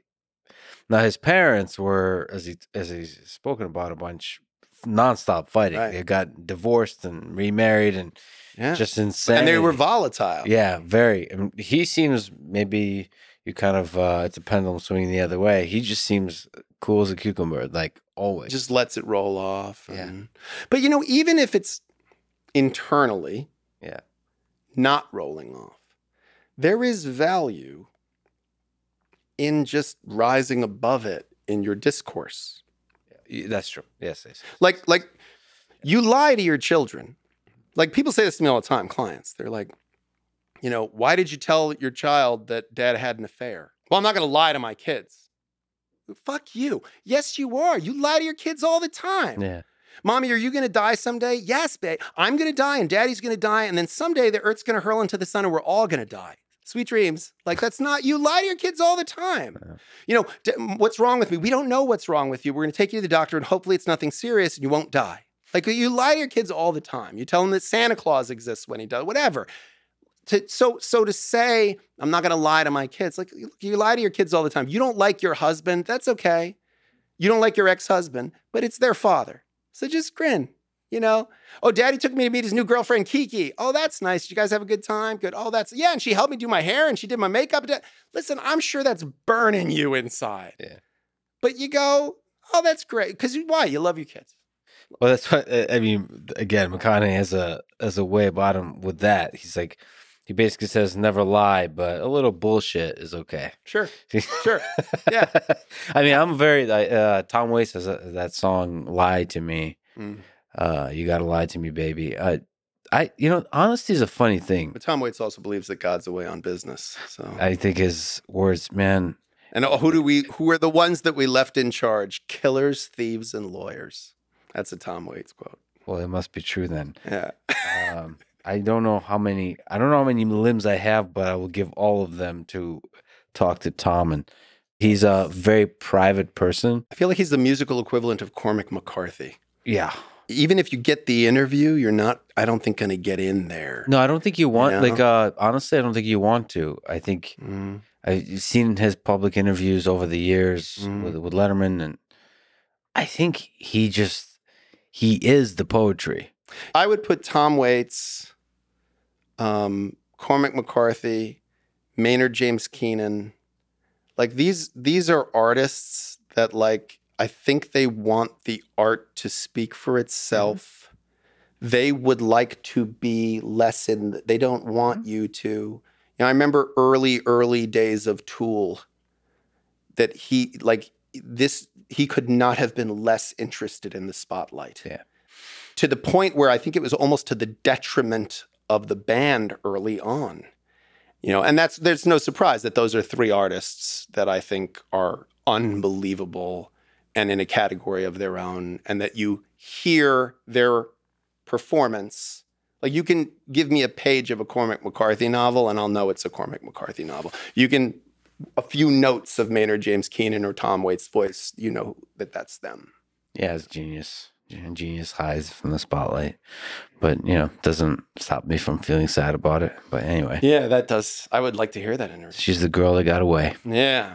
And I'm just standing outside of that girl's house with the sign. Yeah, just playing In Your Eyes with Peter Gabriel. Yeah. Yeah. Anyway, what is it? Lie to me. This whole idea of honesty in relationships is interesting. I mean, Clerks with the blowjobs. Yeah. I don't know how to phrase it eloquently, but like, there's stuff you should be honest about, and there's stuff maybe you don't need to be honest about. So in the law, it is illegal to commit fraud. Fraud is a material misrepresentation of fact. But the law specifically says you are permitted to engage in, quote, mere puffery. Nice. Puffery. So, and that's the term that was used for it. Puffery. And puffery is when you are inflating something. You're being like hyperbolic. But people wouldn't necessarily think you're telling the truth, like that it's not, like if I say to you, this bottle of water, was held by Elvis, and that's why you should pay me $50 for it, that's fraud. But if I say, this is the water this water is drank by the finest people. Presidents drink this water. This is puffery, And so I advertising, marketing is based on puffery. It's not fraud. When it's fraud, it crosses the line. So I think there's a difference between honesty and candor, right? So in relationships, being honest is good. Being totally candid is probably not a great idea. Like, it's indelicate to be totally candid about some things. If a woman you're in a romantic relationship with says to you, do I look good in this dress? And they don't. Or do I look fat in this? That's a better way. Any heterosexual man who's ever been in a relationship has had that question asked of him. Do I look fat in this? Does this make my butt look big? Or do I look fat in this? If you go, yes, that's indelicate. It's honest, but it's indelicate and it's almost mean, right? But and if you say no, but it's true, she doesn't look good in that. Like, the concern she sees is a legitimate concern. Do you lie and go, no, you look great in that. It's great. That's not a good thing either. So what do you say? That blue dress you have really complements your body, like in a way that one doesn't. The cut of that dress is such that it doesn't flatter you. I see what you're saying. Now it's the dress. It's not you, babe. But I'm telling you the truth. Like, I'm addressing your concern. Like, this is the distinction. Like, don't material misrepresent the facts. Like, don't steer people down roads that they're, that's not how it's going to go, right? But, so it's like if the woman says, I love you, and you don't love her, don't say, I love you back. You do the like, I have very strong feelings for you as well. Or, like, there has to be some middle ground. You don't just pretend you didn't hear them. Yeah, I mean I guess all of it requires skill, just like you described, and I think just being honest in quotes is not enough. Well, it's not a specific enough instruction. I mean, that's the problem. See, when you write a relationship book, which I Yeah. never intended to do, Mhm. people come to you and say, like, what are what are the things I should do to help my relationship? Or what is the cause of divorce? And you go, well, disconnection. But like, what do you mean by that? Or like, how do I improve my relationship? Pay more attention. Make small gestures. Okay, what does that even mean? Like, what do you mean? Like acts of love. You should show your partner that you love them more often. What do you mean? Like what I say, what I do? We should have more sex. Like what are you at? What are you saying? Mm-hmm. Like people want measurable, specific things. So that's why I tried in my book to be like very specific about like things you can do, things you shouldn't do, and they're practical suggestions, like leaving a note. I talk a lot about leaving a note. Like if you're dating someone or you're living with them or you're in a serious relationship, send a text, leave a note, just little every day, just some little thing that just tells them how much you like them. Like this is a low cost, high value move, doesn't take much, and it's a practical thing. But we speak in these sort of like broader axioms, these broader concepts that people just don't have any idea how to practically apply. I can't wait to listen to the audiobook where you talk about managing marital finances as like anal sex, which your mastery of the metaphor touches one's heart and soul. You're Shakespeare of the 21st century, really. I don't know that Shakespeare would have brought anal up in that context, but I appreciate it. Yeah, yeah. My thesis there, or my point there was, proceed carefully and have discussion in advance. Yes. And don't just spring it on someone. Sure. And realize that if this goes wrong, it will go catastrophically wrong. So good communication is important. And, I don't think it's something you should just dive into unless you're prepared for that to have potentially very negative impact. And, finances is one of the sources of a huge amount of stress in relationships, which is tremendous. Because it's about value, I think. I mean, it's aside from having painful conversations about what you tried to do and were able to do, or what your impulse control was in terms of what you spent money on. Like there's the conversation, and then there's what's underneath the conversation. There's gender stuff about men feeling the need to be a provider. There's gender stuff of men or women thinking material goods will fill the void and buying things and then creating stress on their partner. There's the very human desire to make things seem effortless so your spouse doesn't feel any stress, when in fact it's causing tremendous financial stress. And then when the dam breaks, it breaks hard. So yeah, there's a lot. Finance is tricky stuff, and you could probably be wonderful romantic and sexual partners and have very different styles of how you handle your finances. And how you handle your finances is informed by, not only your individual psychology, but also how you were raised and, how your family taught you about finance and how you should conduct your finances. So, and there's interesting power dynamics in play. Tremendously, yeah. And those are very tricky because the standard of living of a couple becomes important in a divorce. But sometimes this toxic standard of living that created toxic levels of stress is one of the causes of the divorce. Yeah. And so they're asking the court to maintain a financial obligation on you that is the reason why the marriage fell apart. Mm-hmm. And that feels like a particularly insulting form of indignity. Well, you're a fascinating human being on many levels, but you're also exceptionally productive, and you've talked to me about waking up early. For you, we've met today at 11 a.m., and for you, that's late afternoon, I suppose. Yeah. We had to negotiate and come to an agreement because I went to bed at 4 a.m. And I get up at 4 every day. You woke up now at 4 I'm here. Today. Well, it's 3 o'clock local time. So yes. I woke up at 3 local time. Nice. Yeah, I wake up at 4 naturally, though my body just wakes up. Oh, and wow. It wakes That's up fascinating. Full on this speed. Wow. Like my most productive writing and speaking is from 4 a.m. until noon or 1. So can you take me through a perfectly productive day? I wake up at 4 a.m. very naturally. I wish I didn't, but I do check my phone first thing because I want to see if any emergencies came in from a client overnight. So work emergencies. Yeah, work-related emergencies. And as a divorce lawyer, our definition of emergency can be very serious. It's people absconding with a child. It's a police being involved in a domestic violence incident. It can be like time-sensitive things. And when someone is hiring a divorce lawyer, I think they want someone responsive. My clients have my cell phone number, and I go to bed early because I get up early, and so I go to sleep by 8 p.m. latest. I don't think I've seen 9 p.m. even on New Year's Eve. So I wake up at 4. I check my phone, check my email. Usually, even if there's something that's time sensitive, it's usually not so time sensitive that it needs to be responded to at 4 a.m. because most other normal people are asleep. I have espresso, black espresso, which I enjoy very much, and then I work out. And that's some days going to be weights. A lot of days it's just going to be cardio. I've changed my habits now that I'm in my early 50s.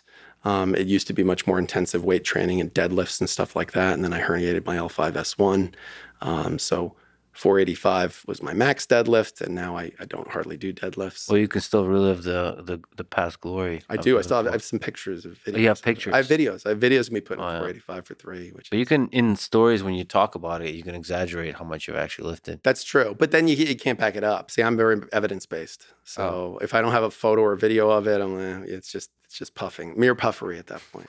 But I work out, and then I try to work out for like a good hour.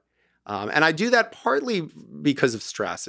I think when I don't work out, it's difficult. I had a group of guys that I would do jujitsu with at 5 a.m. They were mostly law enforcement. They were cops who would either be starting a shift or coming off of a night shift. And we would train together, just do like an open mat. And it was at 5 a.m. till 6, and that was heaven. I love training jiu-jitsu first thing in the morning if I can. And then I always do either a sauna or steam for 20 minutes, half an hour, and then I do a cold plunge, or if I don't have access to a cold plunge, a cold shower. And then I have breakfast, and it's usually a very uncontroversial, simple breakfast. I like to eat, I eat like slow carb, Tim Ferriss type style, and then I get right to work. I try to do my drafting early in the day, prenups, motions, things like that, from, let's say 6 or 7 until 9:30, which is when court begins. So drafting is like writing up different documents. Right. Writing prenups, writing separation agreements, writing settlement proposals, writing motions for the court, pretrial memos, which is like research that I want to present to a judge that supports my arguments.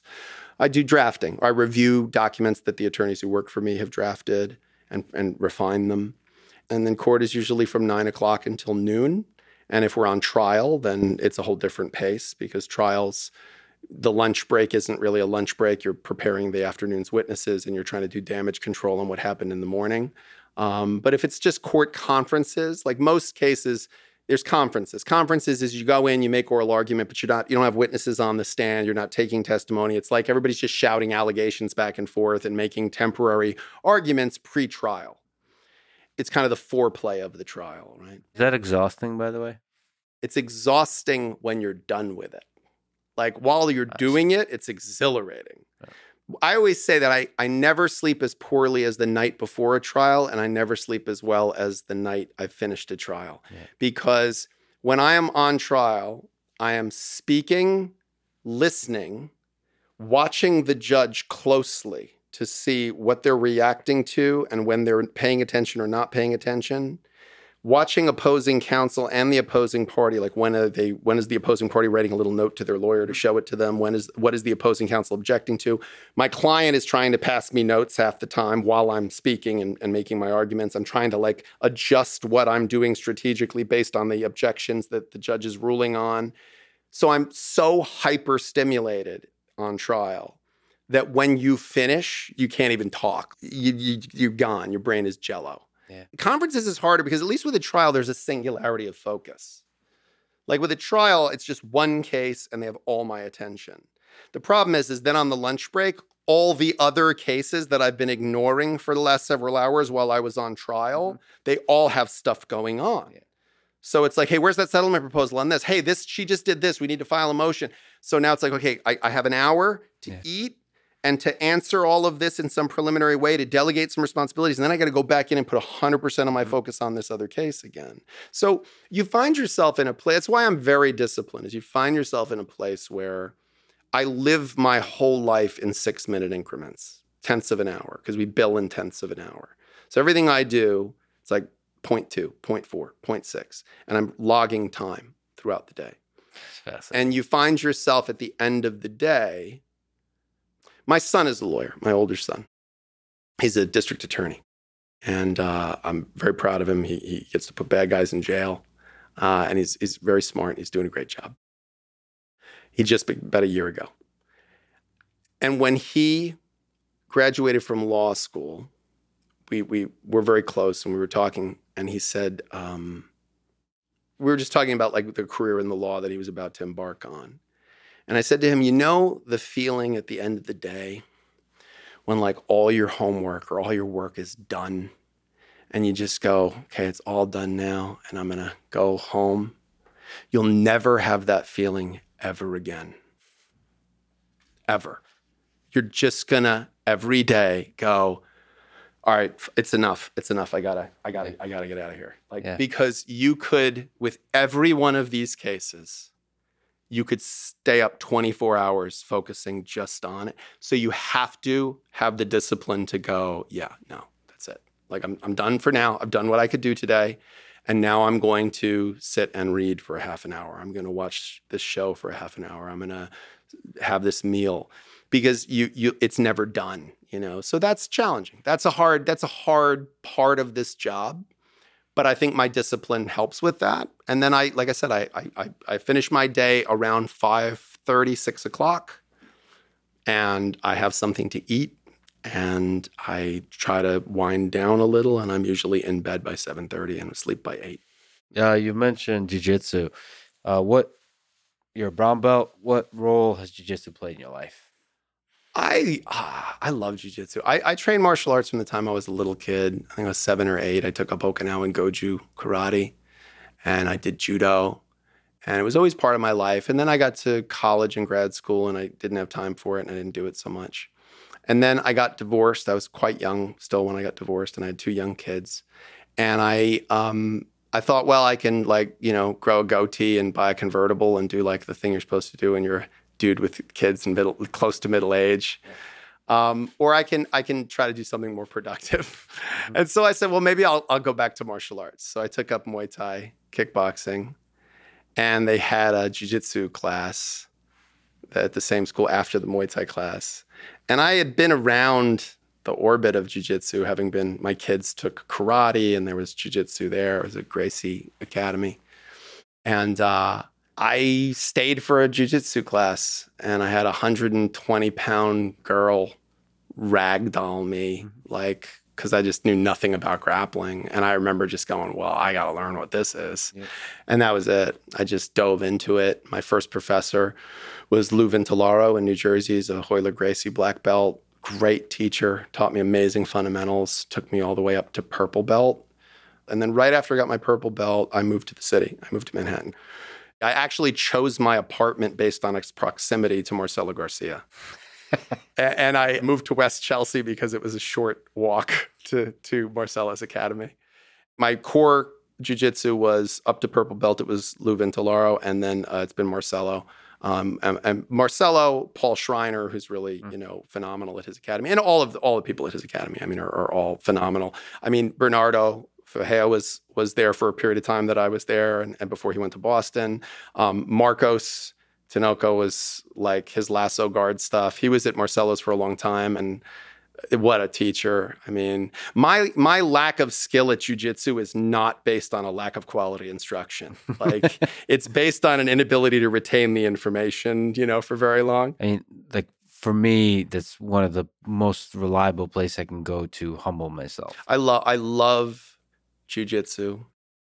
I love the progressive humility that it drives home constantly. I love the impossibility of perfecting it, although Gordon Ryan's probably come close and Marcelo's probably come close to perfecting it.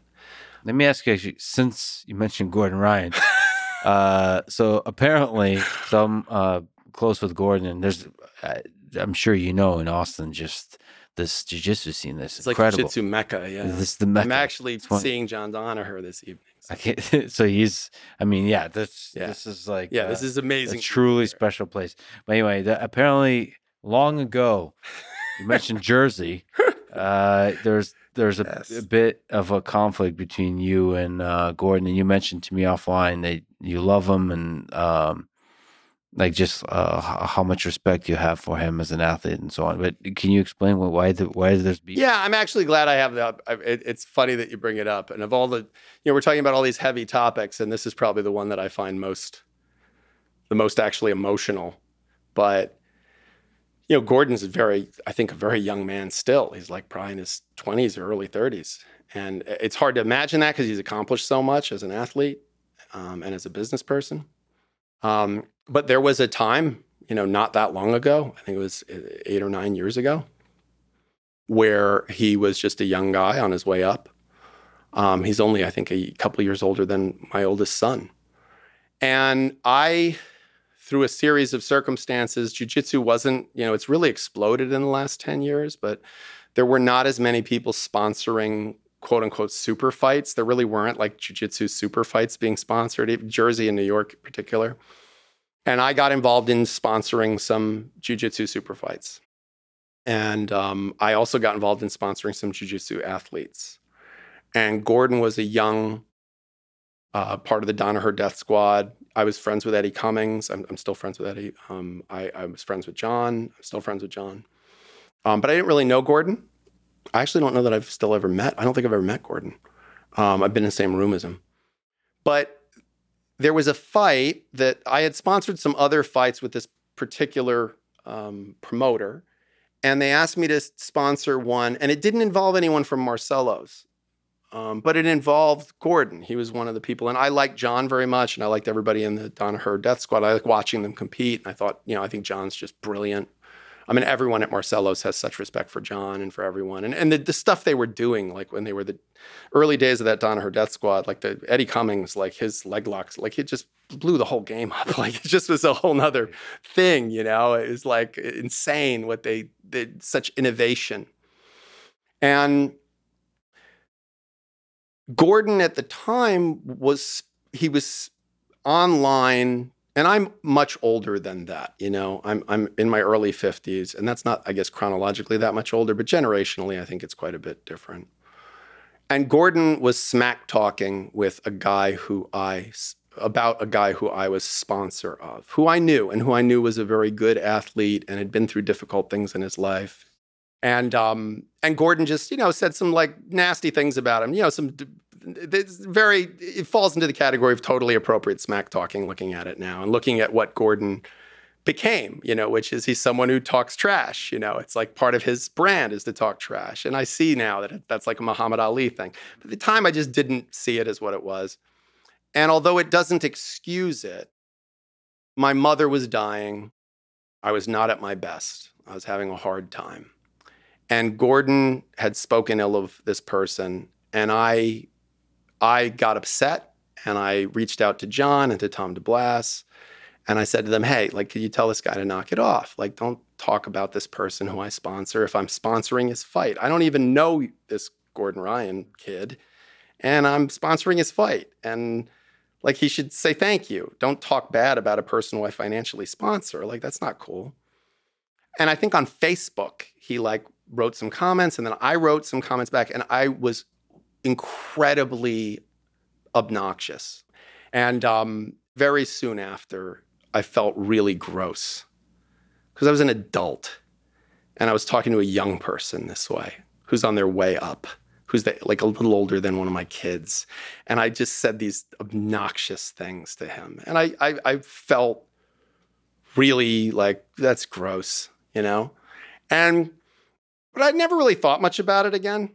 I watched his star rise, and I was very, who was not impressed by Gordon Ryan? Like, and everyone at our academy was always very, like thrilled to see him rise. And I've stayed friends with John, and every time Gordon would have a big victory, I would always text John and be like, because, Gordon's victories are John's victories too. They have such a great bond. All the people in his orbit, are all people that I respect and like. And I just would say, hey, listen, congratulations, and please pass on my congratulations to Gordon. And we don't know each other. I don't have his number. I have no way to contact him to apologize to him. But if Gordon hears this, I am profoundly sorry. I don't say that because I'm trying to get in your good graces. I don't know that we'll ever meet each other. But that was an unbelievably wrong, stupid thing to say to a young person. Well, thank you for saying that. This warms my heart in general. See, you talk to a divorce lawyer and it warms your heart. Look at that. Well, speaking of which, so what? You're a romantic, actually. What role? You've seen love break down completely. What role does love play in the human condition? I mean, I think it's kind of everything, right? Romantic love. Wars are fought for romantic love. Empires fall because of romantic love. It takes down kings.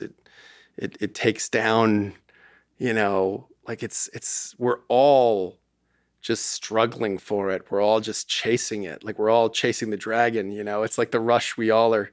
So it's huge, it's huge. I mean, sex and love, which I like to believe are in some way connected, and love and romance, which again, I like to believe are in some way connected.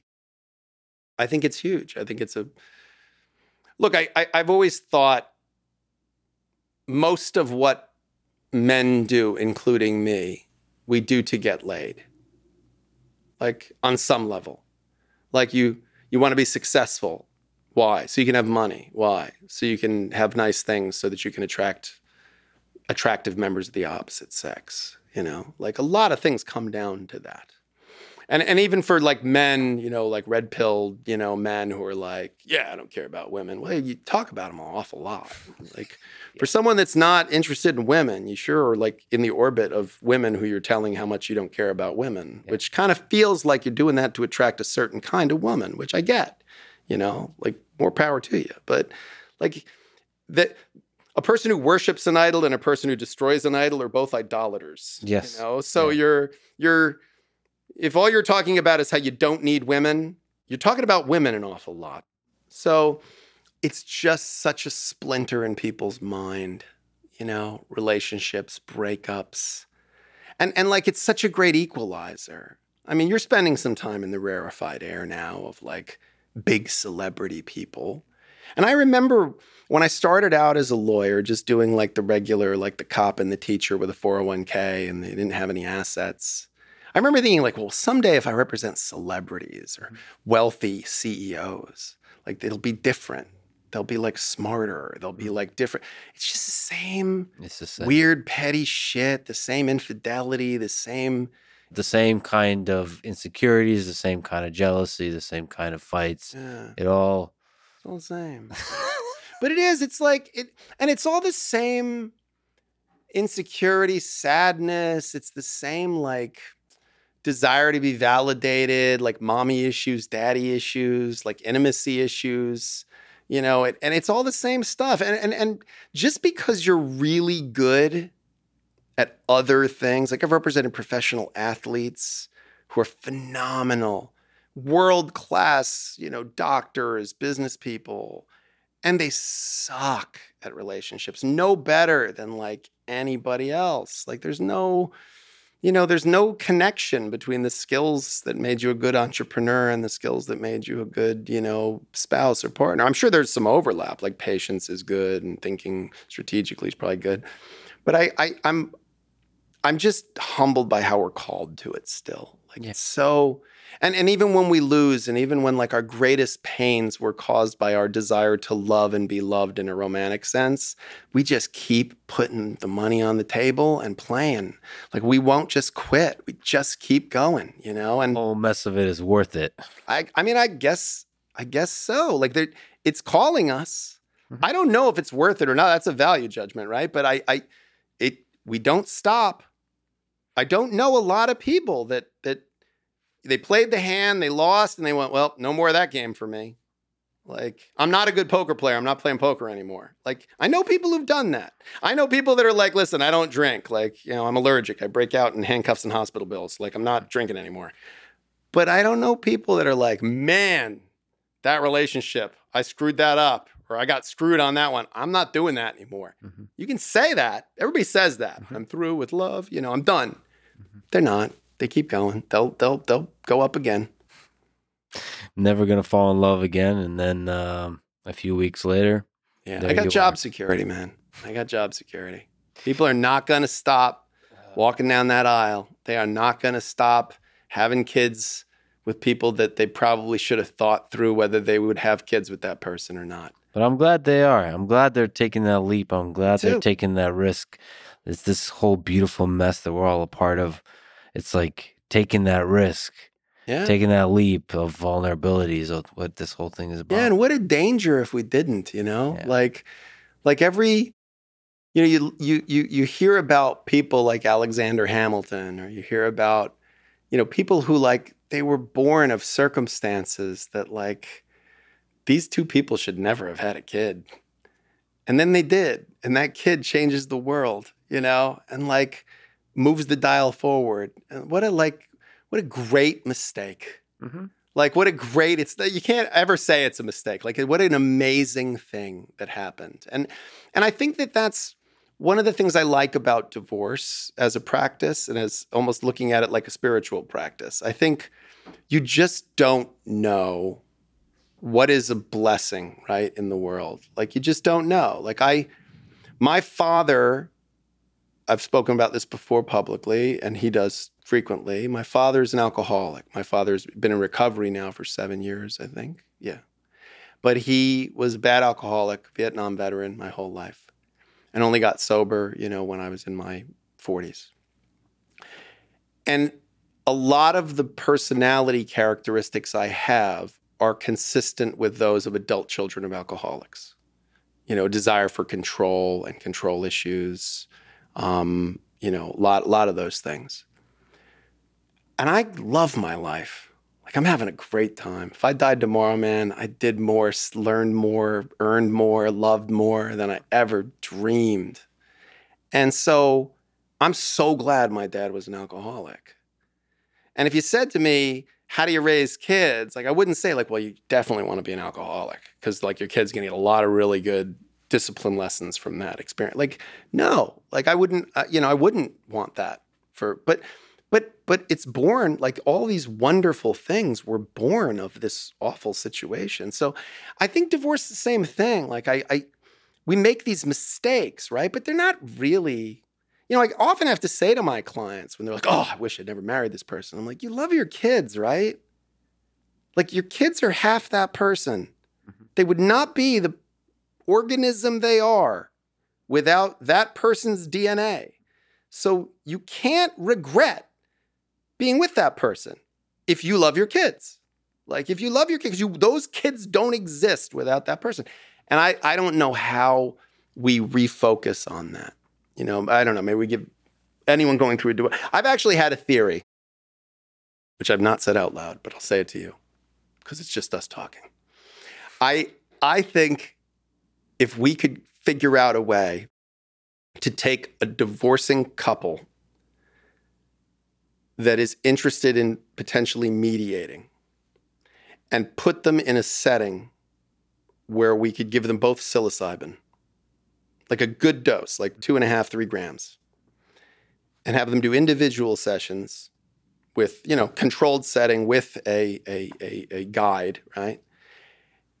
And have them sort of do that inner work, and then have them do some kind of a session together after they've had that experience, that psychedelic experience. I actually think you could do transformative divorce work. Because I have found myself, and certainly the many people that I've talked to who've had psilocybin experiences, and in particular, but any psychedelic experience, many of the empathogens, right? Or even like MDMA, you know, like MDMA, which is, you know, is an empathogen. If we brought that space and the divorce and conflict resolution space together, that sort of psychopharmacological intervention on empathy one's empathy receptors, or one's connectivity, I think that could be radically transforming. It would be logistically an absolute nightmare. It would never get done from a legal standpoint. But man, like, I think sometimes like that because I think the more that you can bring people to the awareness of connection that comes from many people's psychedelic experiences, I think they could then extrapolate that into their understanding of the conflict and disconnect they're having with their partner. So really lean into use this brink of divorce as a kind of catalyst for doing a lot of soul searching, a lot of growth together. Well, that was what appealed to me about it. I mean, before I started doing it, it was this idea that this is a opportunity for radical reinvention. Yeah. Like it was an opportunity for people to say, okay, now what? Like I didn't expect that, now what? And it was to be part of the architecture of that. Like I didn't look at it like I'm helping demolish the building. It was like I'm tearing down the building so we can build the new one, which I hope is filled with joy and abundance and peace and love, real satisfaction. Like my ex-wife is married for over a decade now to a phenomenal guy who is perfect for her. And he's nothing like me, by the way. Like if you met him and you met both of us, you'd go, well, no one could love both of these guys. Because like if you like this flavor, you wouldn't like this flavor. Yeah. Like I am impatient, fast talking, like skip to the end, we got to land this plane, come on. And he's therapist, he's chill, he's like patient, and they're perfect together. And I can say that as someone who loves her and loved her, and knows her or knew her. Like, and I think if we can radically view honestly, like without jealousy, without the sense of like, look at it and just go, yeah, okay. Like this is the love this person needed. Like that doesn't mean my love sucks. It just means it wasn't the right one for this person, Like there's a lid for every pot, Like she found her lid. I want her to find her lid. That's good, And there's billions of pots out there, and we just need to match them with the proper lid. Yeah, not hit each other over the head with them all day long. Yeah, man. This is such a romantic few hours we've got to spend together. And there's even a candle burning over there. Is there? Oh, that's lovely. All right, brother. Thanks so much, James. Thank you. Thanks for having me. Thanks for listening to this conversation with James Sexton. To support this podcast, please check out our sponsors in the description. And now, let me leave you with some words from Rumi. Your task is not to seek for love, but merely to seek and find all the barriers within yourself that you have built against it. Thank you for listening, and hope to see you next time.